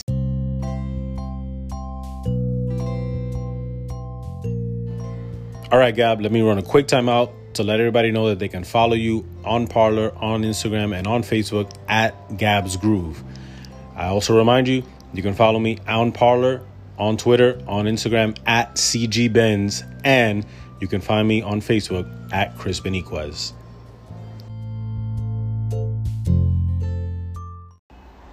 All right, so you were saying that make sure that the investment is something that you know is going to take off, especially if you're going to put a lot of money into it. Now, if it's going to be like you know, because some kids get this itch, like, oh, I want to take, you know, violin lessons because there's a little music school in the neighborhood that there's a violin teacher. You know, there are parents that want to put kids into extracurricular activities just for the sake of the activity, just to have the kid involved in something, but it's not really something the kid wants to do. See what the interest of the kid is, right? If your child insists, no, I want to do this, I want to play drums, Dad, I want to play drums. Watch, you see, you're gonna buy the drums. You're gonna see that I'm gonna start playing. Then you see that your investment is worth it, right? But again, we want to give our kids every opportunity to be able to know what direction life is going to take them in, what direction God is going to take them in, right? And to know what giftedness they have that can be used potentially for their well-being, financially, right, for their future, but also as a contribution to the church and to the house of God. That's what's up. So a couple quick questions here before I move on, right? Does your son walk around the house with like a pencil in his mouth, like doing the exercises? What kind of exercises do trumpeters do? So he has a couple of exercises that his music teacher taught him. One of them is called the Caruso, and it's basically like a embouchure type of exercise and a breathing type of exercise. You know, how he places the mouthpiece, his lips on the mouthpiece. Okay. I've never seen him walking around with a pencil, even though I have heard that strengthens the jaw and it's supposed to help the embouchure. I've never seen him do that. Okay. But being a teenager that he is, right? You know, he's always you know, a little bit too distracted with the video games and stuff like that. So I always try to remind him, listen, did you take time to practice this week? You know, and it's something that I have to do as well. He has to see me take out my bass and sit in a corner for him then to later on pull out his trumpet and practice, you know, his chops, right? So it's not something that I have to tell him or that I should push him to, but it should be something that he sees me do, so that he can also continue in that same area, you know, on his instrument. So yeah, I do see him practicing from time to time, but it's something that he's got to do more often. I tell him, do it now that you're not married, that you don't have kids, because once you get married and you have kids, you get less practice time, you know. You do. Yeah. But yeah, he does practice. He does do his thing at home, and you gotta go to work. You gotta pay bills. Yeah. You gotta make sure your house is clean. You gotta make sure that your kids are fed, clothed. You gotta make sure you have enough time to drive to church. You gotta come back, get some sleep, wake up for work early in the morning. So life gets really, really fast. And then it's like, oh man, I forgot to practice today. And then sometimes when you do have the time, you're just tired, you know, and you because you're so worn down. Especially when you live in New York and you pay high taxes. You know, thank you to Governor Cuomo and Bill de Blasio for that, right? You know, you pay all these high taxes, so you got to keep working and, you know, try to make ends meet and things like that. So New York life gets a little hectic for those of you who don't live in LA or Chicago, you know, or New York that don't have high taxes. You know, wherever you are, I'm looking to move where you are. Yeah, especially if it's like Florida or Texas. Well, not really Texas, but Florida. But yeah, so let me ask you another question. Are you coming up on your pension plan like anytime soon? Are you going to be the continued like I know you're looking to like help other people to play, right? I mean, whatever musicians come in that need help, I always try to do my best to point them in the right direction. You know, we had a singer at our church that was up and coming, pointed that singer in the right direction. That singer took off. Right. Because I'm not trying to say like you're leaving and you're gonna stop playing bass, but no way. Like I know that, you know, you always are looking to help people and being like, hey man, I'm not the only guy here that can do this, or that, you know, like I like to share, you know. Definitely. I mean and that's the good thing about these kids that are coming in, right? And they want to learn. They're hungry, right, to learn something. I've been at the church already, like I said, 18 and a half years. I've been the bass player there. Yeah. I don't plan on not being the bass player there. I don't, right at the moment, there's really no one else that has the desire to be the bass player. Yeah. Even though Jason, when he plays bass, he kills it. Pastor Edward could play the bass. Yeah. You know, but you know, everybody has their own niche, right? They have their spot where they like and they're comfortable in, right? So with me, I mean, I'm the bass player. I'm comfortable there. So I can look forward to seeing you for like another 20 years, right? God willing, if God allows me the health and the life, yeah, I'll be there for as long as I have to. Because I'm pretty comfortable sitting in my chair looking at you being the bass player. Like, I don't know anything else other than Christian Tab.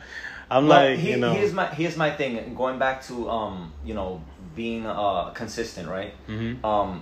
I don't only see myself as just a bass player there, right? Mm-hmm. And like we said before, I'm the children's ministry director with Daisy.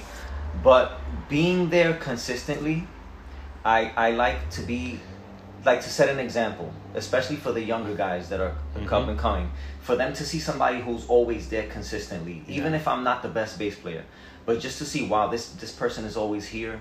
This person, you know, and that's another thing. Punctuality is key, you know, whenever we're gonna minister, because we don't know who's going to be at a particular time that's going to need your encouragement. Or you don't know who is coming to the church that is watching you, that is, even if you don't say a word to them, but you don't know who you're encouraging. When they see you be consistent, right?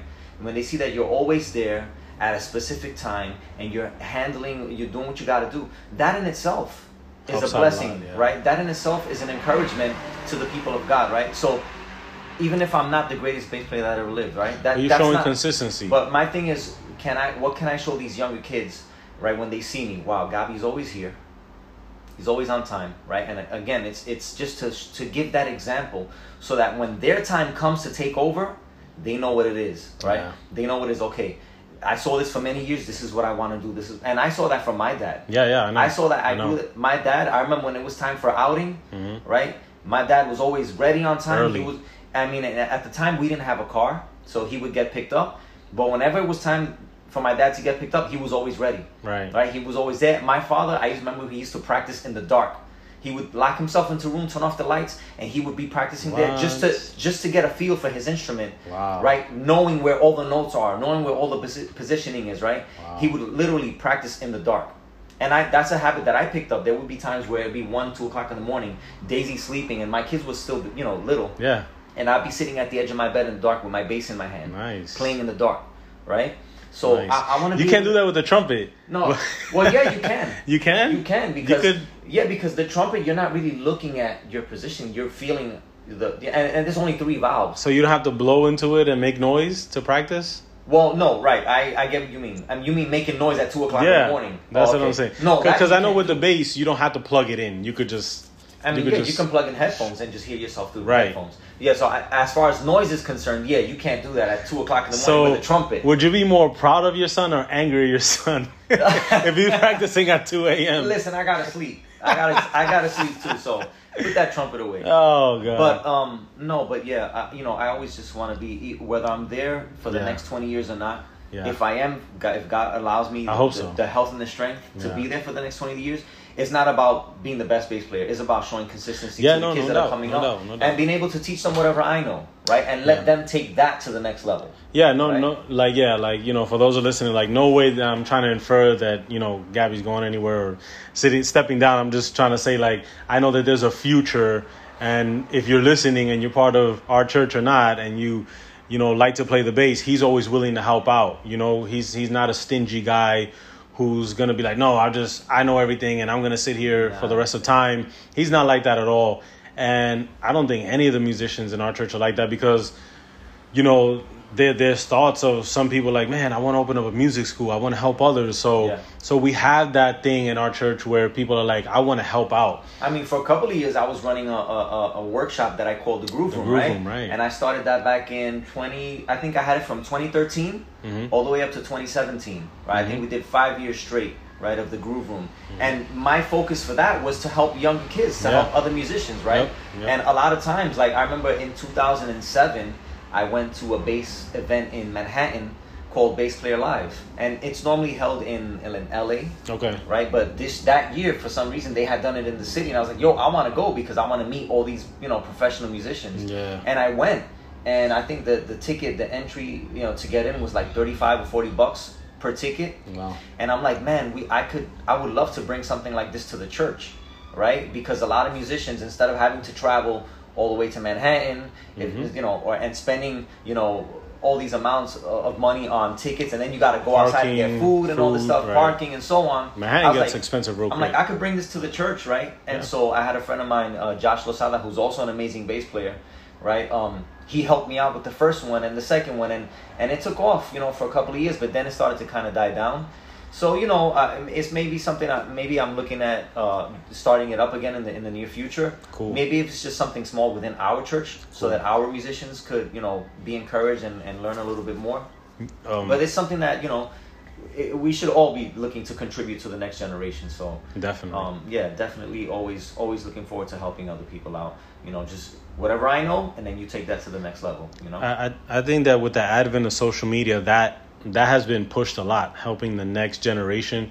Like you said earlier, there's a lot of videos on YouTube, and a lot of musicians, when you don't get that healthy balance, when you don't get that understanding, you just see the glory, but you don't understand the story. Right. And you're like, oh, just the chops, but you don't understand how they got there. But when you understand the healthy balance, you're like, okay, you got to know how this came about, right. And then you're better for it. Right.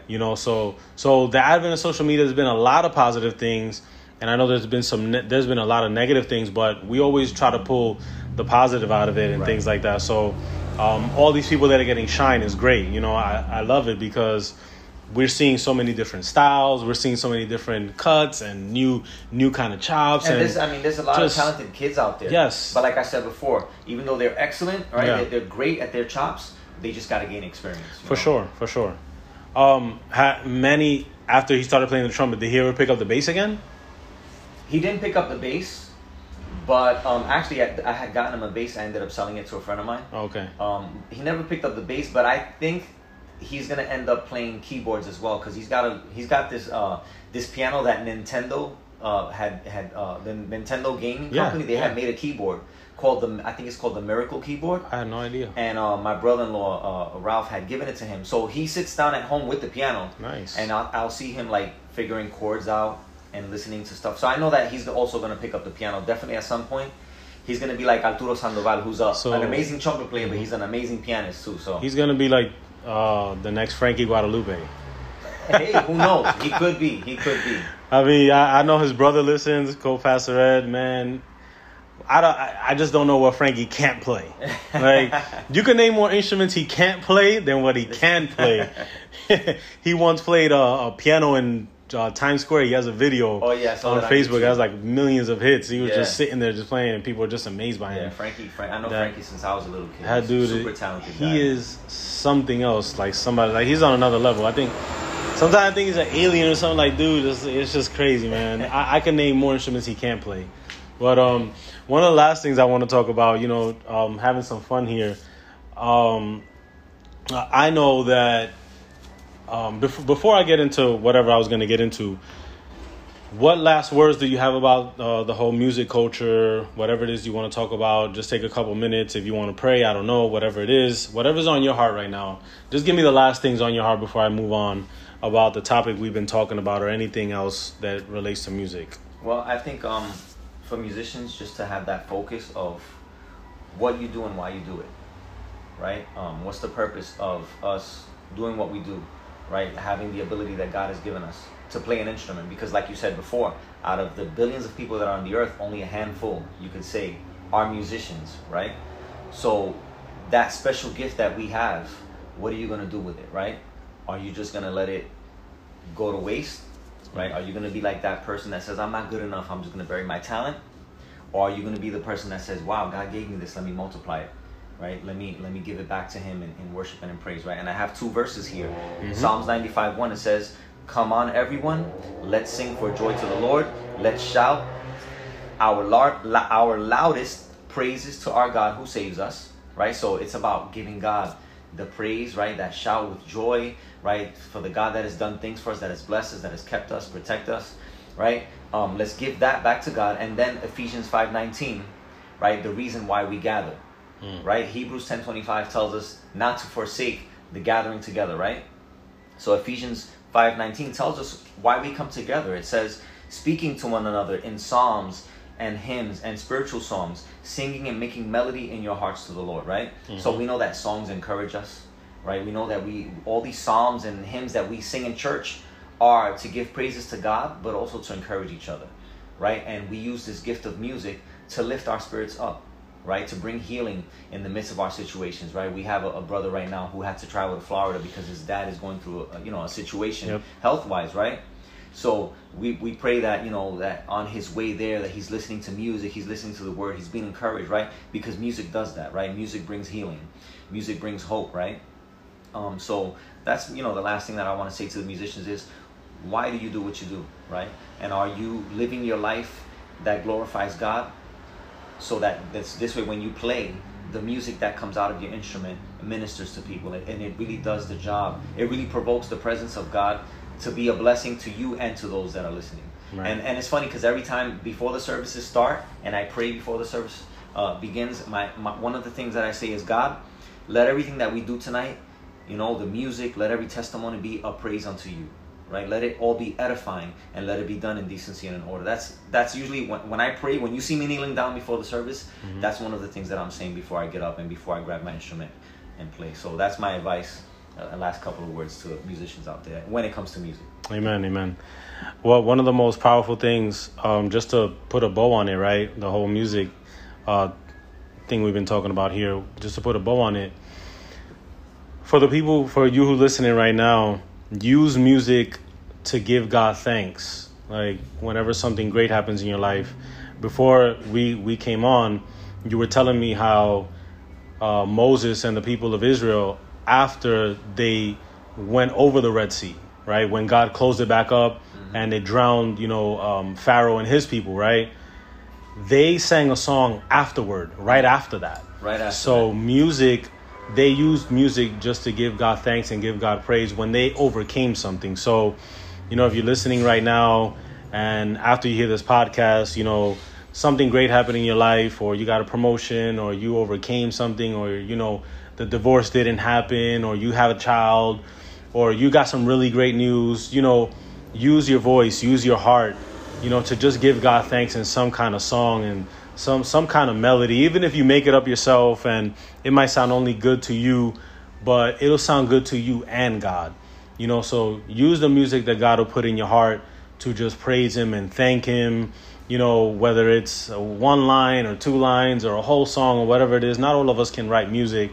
But there's sometimes when I'll be in my car riding to work and I'll just make up stuff and, it'll sound terrible, but it sounds good to me and it'll sound good to God. And it'll just be something there's a praise out of my heart, So I think back on that instance, and I think back on how music was just a way to give God thanks and vent like, yes, we made it. We came through. You looked out for us. You closed the Red Sea after we went through it dry. And now we have this victory. We have all these plunders and all these goods. And now I could just show my appreciation to you through just giving you praise and worship and thanks. And I think that there are so many instances in the Bible that shows us why music is such a good thing. Why it's so awesome. Why it's so glorious. Why is it that it's so easy to understand for everybody as a language? So, I really love talking music with you in and out of the church, secular music and, great musicians, because we all can understand the language of music, but not all of us can understand the language of fists. And this is one thing I know that you understand some way. Today's July 3rd while we're recording this, right? And Conor McGregor's coming back.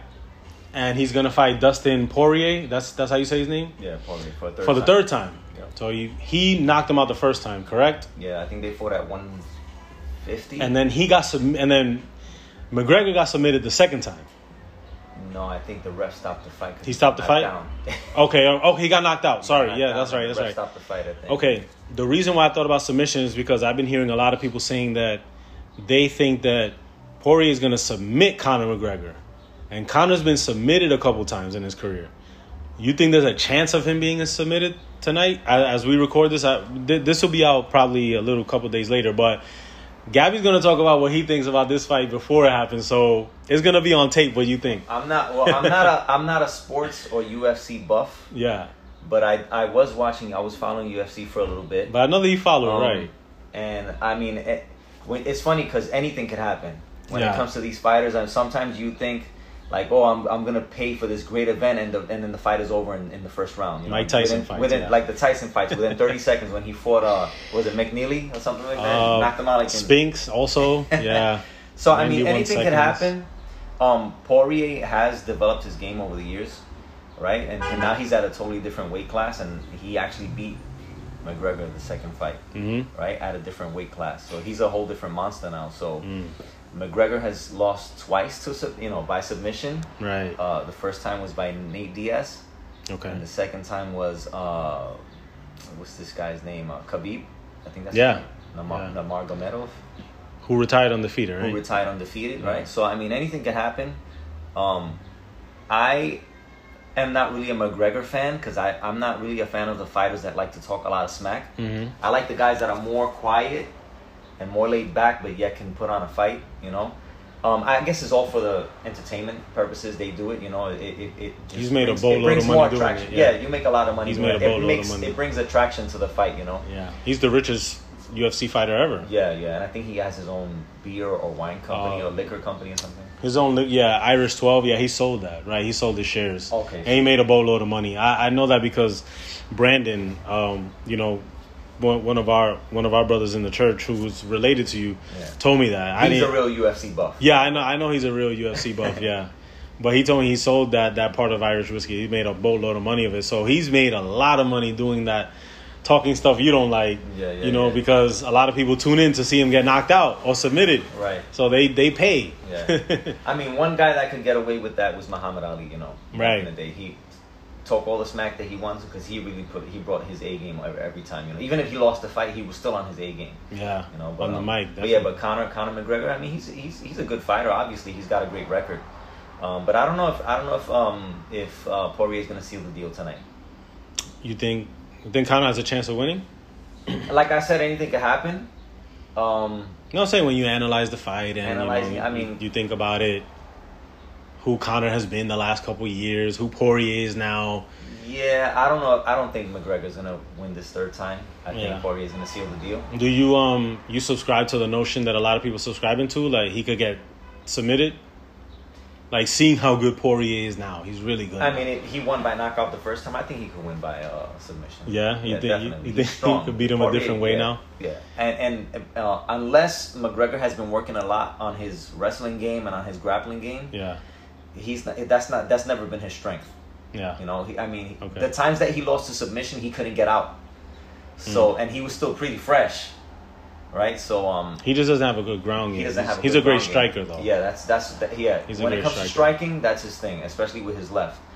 But So if they were to stand up on a standing game, he could beat Poirier right now? Well, no, Poirier beat him standing up. Because he knocked him out. So you don't... Yeah, so it doesn't... It's just Poirier's a whole other monster now from when they fought the first time. Okay. Yeah, when they fought the first time, it was a totally different, weight class. Okay. And Poirier has really sharpened his skills throughout the years. So okay. I'm gonna say Poirier. Yeah. Were you a Rousey fan when she was on top of the world? Did you like watching her? You know what's funny? Was she bang for your buck? Well, like I said, I'm not really a sports, a UFC buff. I really didn't know who Ronda Rousey was until she came out in the movie Fast and Expendables. Furious? Oh, Expendables 3. Okay, Expendables 3. Yeah, I have that movie. It sounds funny. And then I was like, who's this woman? Okay. Right? Because I saw her fighting. I'm like, is she really an athlete or is she, really a martial arts? And then when I looked her up, then I was like, oh, snap, she's got a record. So then you just got into UFC a couple years ago. Yeah, I just got into UFC. Yeah. Okay. Especially when she lost to Holly. Yeah. That's when I started looking up stuff on YouTube and like, yo, this UFC thing is real. I mean, I had known about UFC, mind you, because when UFC first came out, UFC 1, I saw that one. And that was when it was like no rules, basically. Like the only rules that were there was, I think, no biting and no gouging of the eyes. Mm-hmm. But everything else was accepted. Like you could hit in the back of the head, go down low. Yeah, you could do anything basically. Yeah. And I did see UFC 1 when I was a kid. Yeah. But then after that, it kind of died out because all these rules and regulations that they wanted to implement, it started to die out, and it didn't become popular again until Lou Rockhold fought. I forget the other guy's name, and that's when it started to get popular again because that fight was amazing from beginning to end. Okay. And so then it wasn't until maybe like a few years ago that I started watching it again on YouTube. So who's your all-time favorite UFC fighter or MMA? It doesn't even have to be UFC because UFC is a promotion. People don't understand that sometimes. Yeah. I mean, mixed martial artists. And what's funny is that they've all dabbed in, I think, in all of the organizations. Because I've seen fighters from UFC that now end up in Bellator, Pride. Bellator, right? Yeah. So one of my favorite fighters ever since I started watching it, who was well-rounded, was Tony Ferguson. Okay. I'm going to say he was probably my favorite until a couple of fights ago when he started to, I guess, age caught up to him. And he hasn't won a fight since.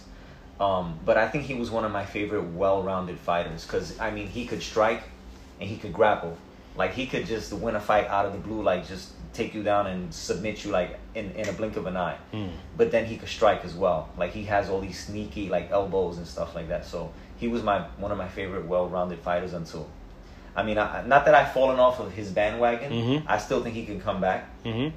But yeah. Yeah, but he's not at the top of his game no more. Yeah, he's not like right now. The guy that beat him is Charles. I forget his last name right now. He's Brazilian, and he beat Ferguson a few fights ago, and I think it was by submission. And so who's your favorite fighter after Ferguson? Like who's Ferguson, a guy that's like, this guy could get my money. I like. Or this girl could get my money. Who's the champ? Who's the lightweight champ right now? Usman. I love Usman. Yeah, Usman is another well-rounded fighter. He could strike and he can get you, on the ground. Yeah. I think he's probably my favorite right now, especially in his weight division. But he's also a well-rounded fighter. I think he could fight anybody and beat him at any weight class. I think, because he's just that good. He's strong. He's got a really good, well-rounded game. So I think Usman is. Well, one of my favorite fighters was Joanna. Jędrzejczyk. Yeah, it's super hard to say her name, so you kind of think like you're sneezing when you say her name. Some people say like "God bless you" when you say her name, right? But like she was one COVID. Yeah, she was one of my favorite fighters, and obviously she's coming to the end of it now. She's still kind of good, whatever. She was one of the ones that got me into watching it. But one of the things I like about the ladies is that sometimes they're more fearless than the guys. Yeah. And they just go straight after it. Like, they just go. It's amazing when I'm like, what in the world? So, what do you think about the women fighters? Like, do you like watching the girls? Or are they? Sometimes I think the female fights are more explosive. I thought I was the only one who thought that. Yeah. I mean, some of the men's fights, like, they'll start real slow. Yeah. But like a lot of the female fights, like, they just go in and they just go at go it. Straight like, they don't for care. The middle of the ring. No fear. They just toe to toe. And some people are like, oh, you like watching it because they're ladies. I'm like, no, because when I watch the quality of the fight, I know that they're going right after each other. They have more carelessness, more fearlessness than some of the guys. Like, they're just standing back and waiting for you to make some kind of mistake, and then they could look in a counter, take you down, ground and pound. And a lot of the ladies are like, let's stand up, let's go at it, let's give these people a show. Yeah. Not all the ladies and not all the guys fight the same way. Obviously, not all the fights are the same way. Right. Some guys fight explosive; they come right after it. But I noticed, and I'm kind of like hoping somebody would like kind of see it too. The ladies, they just sometimes go in after it. They just go straight to the middle of the ring and are like, let's go now. And I think it's a twofold thing. I think it's number one. I think it's obviously, it's a full contact sport, right? And so they want to outdo each other. But then at the same time, I also think it's because it's a woman thing. Yeah. Like, we ladies, we could fight like the men too. So I think it's a pride thing too that drives them to go that route, which is it's good for the sport, right? It's good because it makes you, I want to see this fight. It makes it exciting for the viewer. Right. To watch. And obviously, if you're watching a full contact sport, you want to see action. That's why sometimes these fights, like, I remember years ago when in boxing, when Oscar De La Hoya fought Tito Trinidad, right?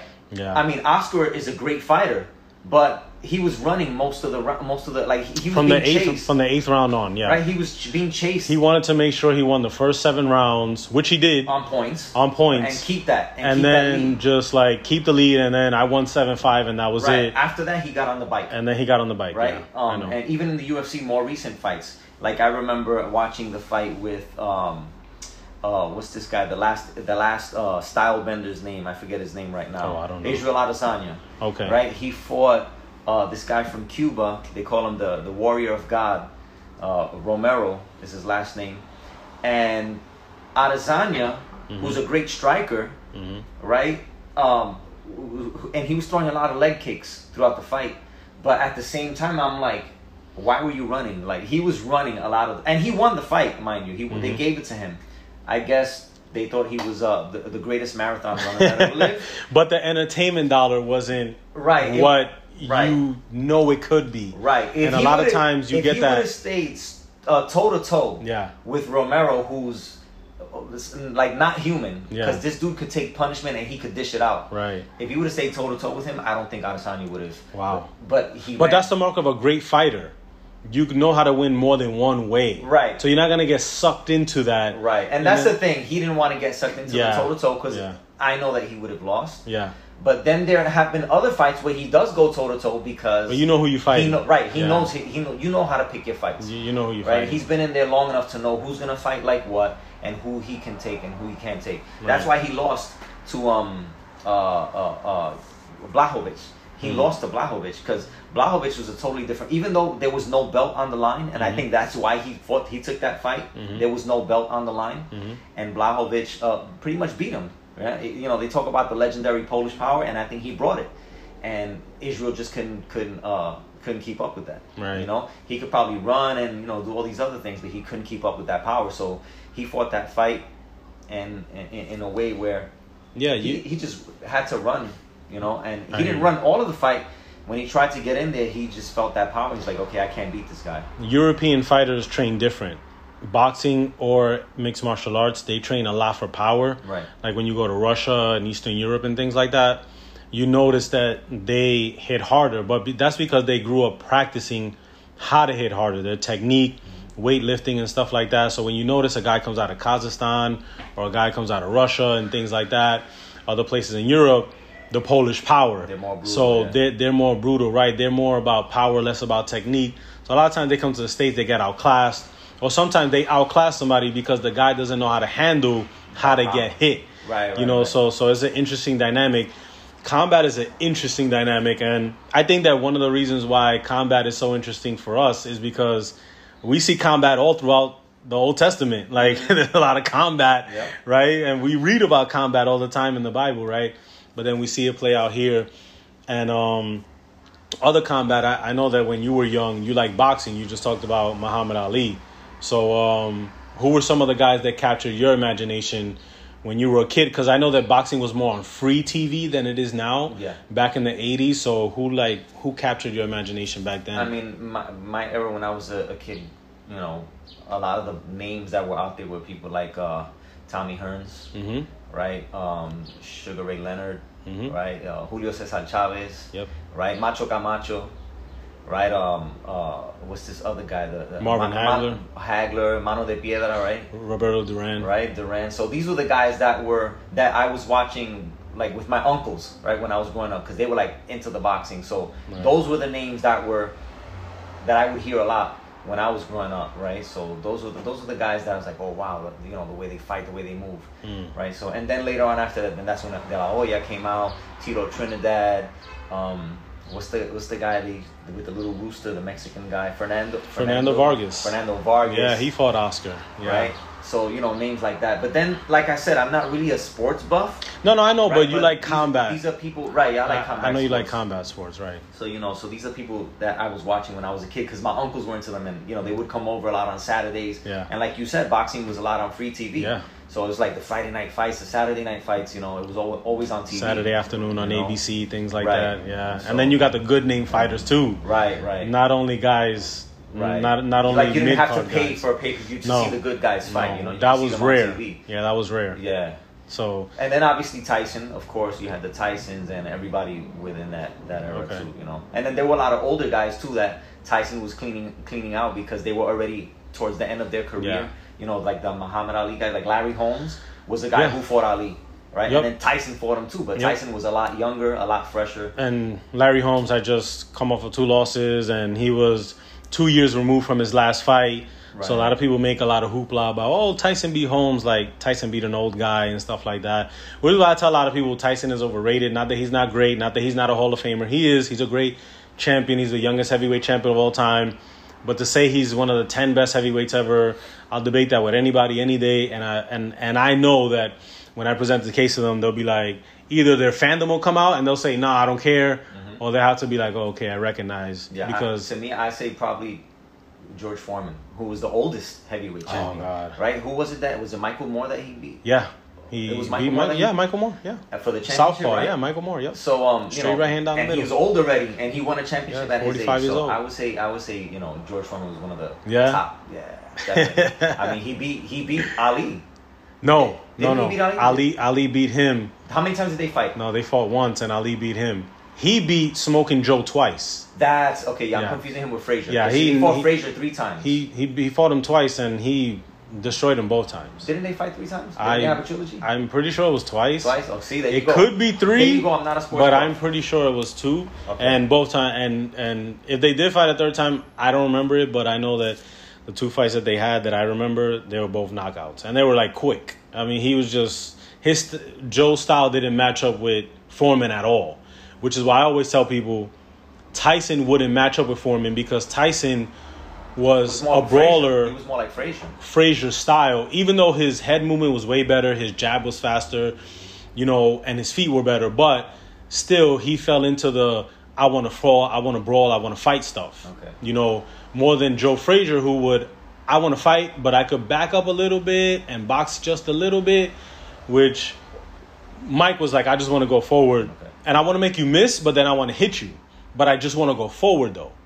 You know, so that's why I always tell people, like, Tyson and Foreman, for me, is just not a good fight for Mike Tyson. I think he'll just, like, walk into a right hand or something like that.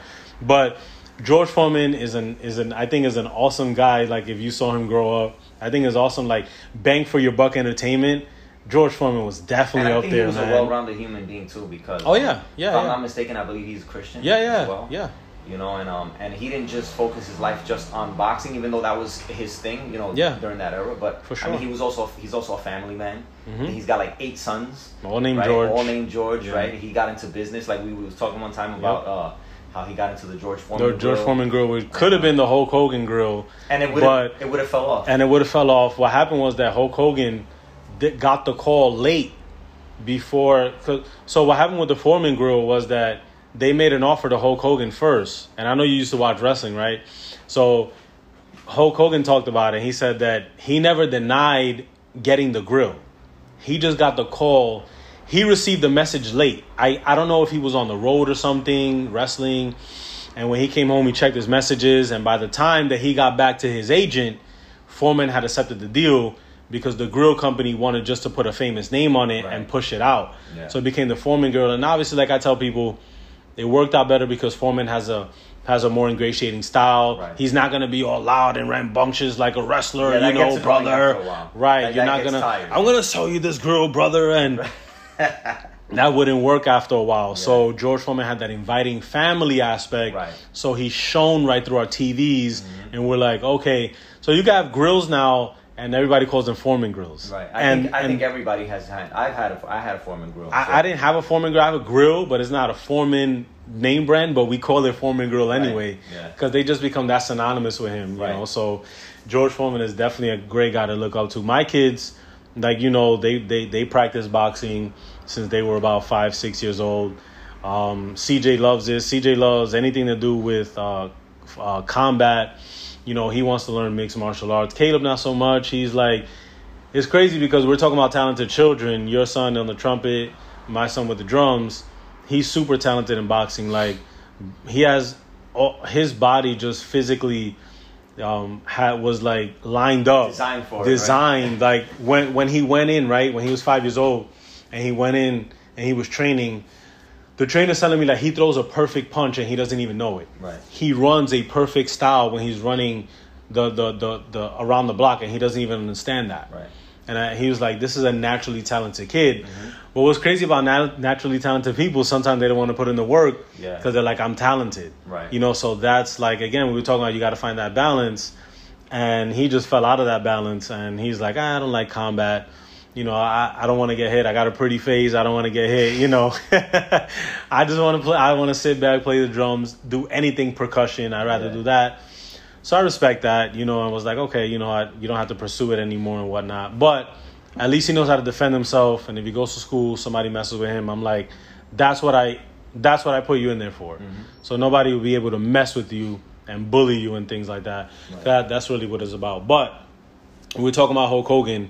Early wrestling. I know you used to watch early wrestling. Like, who were some of your favorite guys? I know you're not a wrestling buff. I know you don't watch anymore because I don't watch anymore either. Yeah. But I know as kids we used to enjoy the Saturday morning wrestling and stuff like that. Definitely. Well, it's funny because I had to go next door to my best friend to watch wrestling because especially my dad, didn't like wrestling. He was like, "Oh, that's just a drama. That's just a soap opera. It's a bunch of phony. Then how do we really?" And it's true. They were just acting, right? Yeah. But I had to go next door to watch it. But when I was next door, you know, obviously the Hulk Hogan's, the Macho Man's, the Undertaker, right? Early 90s. Demolition, like the tag team, Demolition, Coco Beware, all those old names, Superfly, Jimmy Snuka, right? Yeah. All those guys, I mean, those are the legends. And that was like the best era of wrestling. Like once... The golden era. And that was WWF when it was called World Wrestling Federation. Yep. Right? And that was at WWF. Then at the WCW... was when they had Sting, Ric Flair, and then obviously these people, they all merged together, right? They came from WCW to WWF, and they would go back and forth, right? Depending on their contracts or whatever. Yep. But those were the people that I liked to watch back in the day, you know? I mean, after Generation X, I think they were called DX or whatever they were called. D-Generation X. D-Generation X. Yeah. Like, after that... Yeah. To me, the Attitude Era. Yeah. When it got provocative. Yeah, when it started to get all about sexual stuff. Sexual innuendos. To me, I think it got corny after that. Okay. But prior to that, it was good. That's actually Jake the Snake, Robert's drama, you know, stuff like that. Ultimate Warrior, $1 Million Man, Ted DiBiase. That's when they were heavy on the characters being over the top, right? And then they went to the mid and late 90s. They went to the sexual innuendo side, the shock TV, and they were just focusing on males from 18 to 49. Right. And obviously, they made the most money they ever made at that time because the people they were focusing on were the guys. The guys who were spending the money. Right. So the kids don't spend the money. You got to get your parent to spend the money. Mm-hmm. Like you said, you had to go next door to watch it because your parents weren't into it. And they're like, oh, that's fake. So you have to go somewhere else. But then when they targeted the workers, that's when they started making a lot of money. And a lot of people say that's the best era. So it's always it's all a perspective and point of view of whether I like the Attitude Era or I like the Golden Era, which is the era you were referencing. And that's always a debate. Which one was better, the Golden Era in the 80s and the early 90s or the late 90s and early 2000s with the Attitude Era more toward the 18 to 49 crew? I am more a fan of the Attitude Era because it was less focused on over-the-top cartoony characters and it was more based on rough, rugged fighting. Right. And it was like hardcore. They were wrestling everywhere. They'd be out fighting in a snow fight. They'd be out on top of a truck. You know, they would come in and just do these crazy things that you'd be like, that doesn't even belong on television. Like the death matches were always great, man. Yeah, Texas death matches and stuff like that. Like, you understood that it's just a show. Right. But you had to understand that. If you got too caught up in that, you live vicariously through that. That wasn't a good thing either. But the Golden Era was awesome because Hulk Hogan was the man. He had everybody behind him when he fought Andre the Giant at WrestleMania 3. King Kong Bundy. He fought King Kong Bundy at WrestleMania 2, and he was on top of the world. And you'd be like, oh my God, like I have this American hero, and it was awesome and things like that. So that's kind of like combat is such an interesting narrative, interesting thing that captures our imaginations. You know, and we're like, oh my God, like even if it's scripted drama like wrestling, or even if it's real drama like boxing and MMA, like it just captures your imagination for some reason. And it's just a special thing. Like I love it. I'm not gonna watch the fight tonight because I'm not gonna pay, to watch the UFC. It's funny you don't pay for it, and it'll be some long, extravagant fight. If you do pay for it, it'll be something small, 1 round fight. But I do have ESPN Plus, and I'll probably watch it in 2 weeks when it comes out or whatever. Things like that. So watch the highlights on YouTube. I'll watch the highlights on YouTube or something like that. That's one of the good things about all this social media stuff. But before we get out of here. My last episode was about the tide turning, right? And I spoke about the tide turning on some things. So obviously in the beginning, all the way in the beginning, hours ago, you mentioned about, some of the people you hear on podcasts. So let me just ask you, because we talk politics a lot. When did you notice like the tide turning for Hispanic people when it came to what they listened to, who they listened to, how they voted, and now their thoughts on the political worldview? When did you sense that tide turning? And do you still see it turning? And do you like it? I'm going to answer that based off of my own experience. Okay. Because growing up, politics was something that my father never discussed. Mm-hmm. Right? We listen to the news, obviously, right? Mm-hmm. Right? You listen to things world events and stuff like that. But my father never discussed politics because it was always, the politicians are just a bunch of thieves, and which is true. A lot of them are just about getting money. They don't really make any changes. Yeah. Right. Nothing really happens. Nothing comes out of it. We still have world wars and all this nonsense, right? Yeah. So I was never really into politics, and it wasn't until 2015 and 2016 when Trump became the nominee for the Republican Party, that it actually caught my attention, like, snap, like Trump is running for the presidency, right? Mm-hmm. So I really was not into listening to politic news or anything like that, prior to that. I did hear, and it's funny, when Obama won in 2008, because I was a minority and because I wasn't educated, to me it was like, wow, we have a black president now. Like, I thought that was a good thing. And in one aspect, it's good, right? Because it proved that America is not racist. Amen. Plus, he won 2 terms, right? So we had a black president for 2 terms, for 8 years. So that proved right there that was good in the sense of, look, we're not living in a racist country. We have a black president, right? But then at the same time, there were a bunch of his policies that were detrimental to the church and detrimental to the health of our nation, right? So when Trump comes in 2015, 2016 and becomes the Republican nominee and wins, that's when it caught my attention and I really started listening to the news. And then seeing how things were changing, how there were things that he said that seemed controversial to the average listener because of the way the media manipulated his words, right? But then if you started to watch closely and the benefits and the good things that he was actually doing for our country, right, then I would say that that's the time where people started paying attention, especially in the Hispanic and minority communities. Then that's when people started listening to the politics. I think it was the same for everybody. Okay. Once Trump came in, I think that was a wake-up call. Okay. Because people were not looking at a regular politician. Because in reality, he's not a politician. He was a businessman. Right. Right? And I think that a lot of the things that he said, even though they were politically incorrect, that's what we needed. We needed somebody to come in and just shake up, right? Shake up the way things were happening, right? And shake up our business government. As usual. Shake that up. Right, shake it up because there was really no change happening, right? Right. I would say in my lifetime, the only other president that probably did something before him was Ronald Reagan. And I was too young to even know really what was happening in the world. Like I said, my parents never really discussed politics. They were not into it. Mm-hmm. But probably before Trump, I would say Reagan, right, was the only other politician, mm-hmm. right, that was really doing things. Okay. Right? But that was before I was even noticing or paying attention. So it wasn't until Trump that I think for everybody that it was just a wake-up call for people, even to people who are liberals, right? Okay. So I think that that's the time where I would say that things really start to shake up and minorities really start to pay attention to politics. Okay, so I think I got 3 more questions and then definitely out of here. Okay, number 1, I always wanted somebody to, not always, but since I started listening to politics and been into political theater, I wanted somebody who's a Christian or somebody who's very educated to talk about this. you're reading a book called The Christian Left. Mm-hmm. Where in the world, or why in the world, did there become a Christian left, and how did that happen, and how do people come out of that? Like, the book that you're reading, how much is it educating you on the Christian left? How good it is, how bad it is?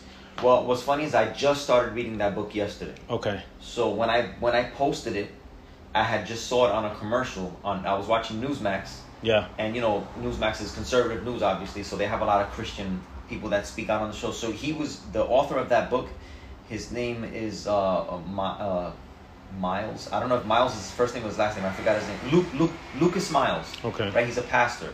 So he was on the show, and because what happens now, there's an attack that's going on the church, mm-hmm. right, from the left, from liberals, right, mm-hmm. and from unfortunately from our administration. So I just started that book yesterday, so I can't really say much about what the book has to say because I just started reading it. But I can say that the mentality, right, about people who call themselves Christian but they're liberals mm-hmm. when it comes to political views, mm-hmm. right? I think people just, like when I look at the world, I think if we look at the world from a biblical perspective, we would all be on the same page if we all had the same sound view. Okay. What happens is people who are Christian, who consider themselves to be political liberals, are looking at the world through their own lens, mm-hmm. or through what they perceive as, no, Jesus would have done this, or Jesus would be more loving or be more kind, right? And yes, Jesus is loving and Jesus is kind, but they're letting that aspect drive their political views. So that's how we get a Christian left, right? Because while God wants us to be loving and kind to the world, right? Mm-hmm. There's also the side of God that people are ignoring, which is the wrath of God, right? Because everybody talks about the love of God, but they forget about the wrath of God. And so that's why we have a Christian left that's going too soft, saying, well, Jesus is love, God is love, everything is love, love, love. But they forget that there's a balance even within God himself. Yeah. They say, well, Jesus never spoke against homosexuality. Jesus never spoke against a lot of things that we see being promoted now. Mm-hmm. But in reality, if you think about it, when was God ever in contradiction with himself? Mm-hmm. The same God of the New Testament is the same God of the Old Testament. Yeah. And if in the Old Testament we had the Father, the Son, and the Holy Spirit, even though he wasn't broken down with those terms, we still have the same God in the Old Testament. When did they disagree about destroying Sodom and Gomorrah?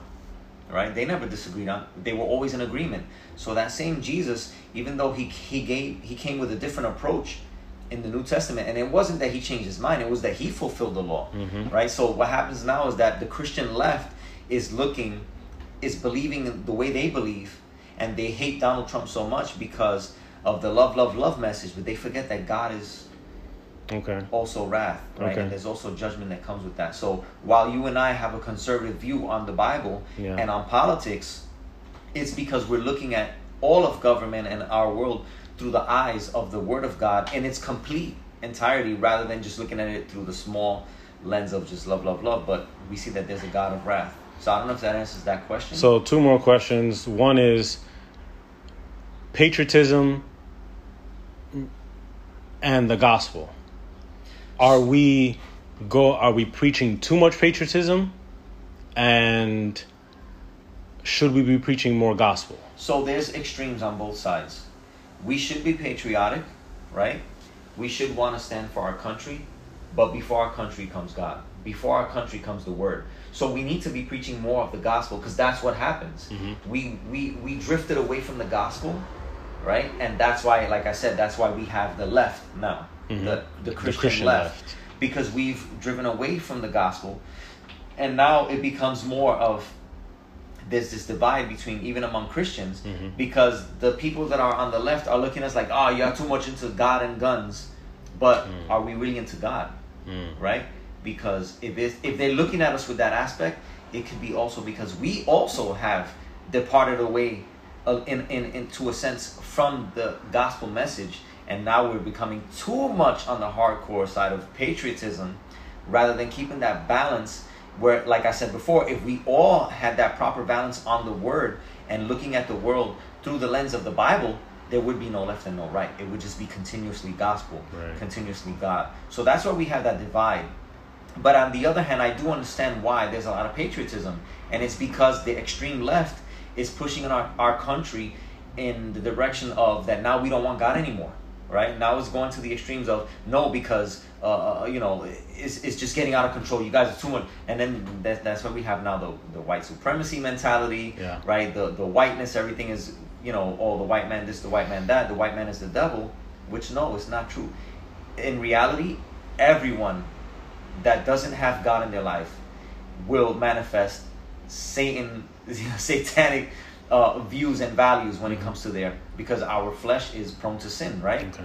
We were conceived in sin, right? So I think that's what it is. I think sometimes we're leaning too much to our patriotism, but again, if we keep it well-rounded, whether it's right or left, if we go back to the Bible, there wouldn't be a blur. There would be no dividing line. And that's the problem with, people are viewing us, because at the same time that the left is leaving the Bible for the certain views, we're also leaving the Bible out because we want to be too patriotic. And I think everybody has to come back to the middle and join and be like, no, it has to be more gospel-centered, more about the blood of Jesus, more about the love of God, but also the wrath of God. And then this way there'll be more clarity on where we stand. Amen. Amen. So I kept you here long enough. Thank you for doing this. I appreciate you. Thank you for having me. I hope the coffee was good. Coffee was good. It was Dunkin' Donuts with hazelnut in it. I hope it was good. It's good. You didn't want it iced. You wanted it hot, so I gave that to you like that. I had mine iced. You might have to edit this, man. It was like 3 hours? Yeah, no, there'll be some editing done, but it's all good. I loved everything we talked about. Just so thank you once again for listening. Thank you once again, my brother, for coming through. I really enjoyed what we talked about. The last question I have before I let you go is, Dustin Poirier wins how? In what round? How does he win? Give me like a solid prediction. Well, if go straightforward on it. If Dustin Poirier is gonna win, he already won by knockout. Referee stopped the fight the second time. I think he's gonna win by submission. He's gonna win by submission. Yep. You have a round. Third round submission. Yeah, I heard it. July 3rd, Saturday night, pay-per-view. Gabby's going with Dustin Poirier submission, third round. What kind of submission? You dare to call any kind of submission? Yeah, I'm gonna say choke, a rear naked choke. Rear naked choke. There you go. That's that's the prediction. So he's Gabby Polidura. I'm Chris Beniquez, and we are out of time on All Talks of Life. Thank you guys for listening. I'll talk to you soon.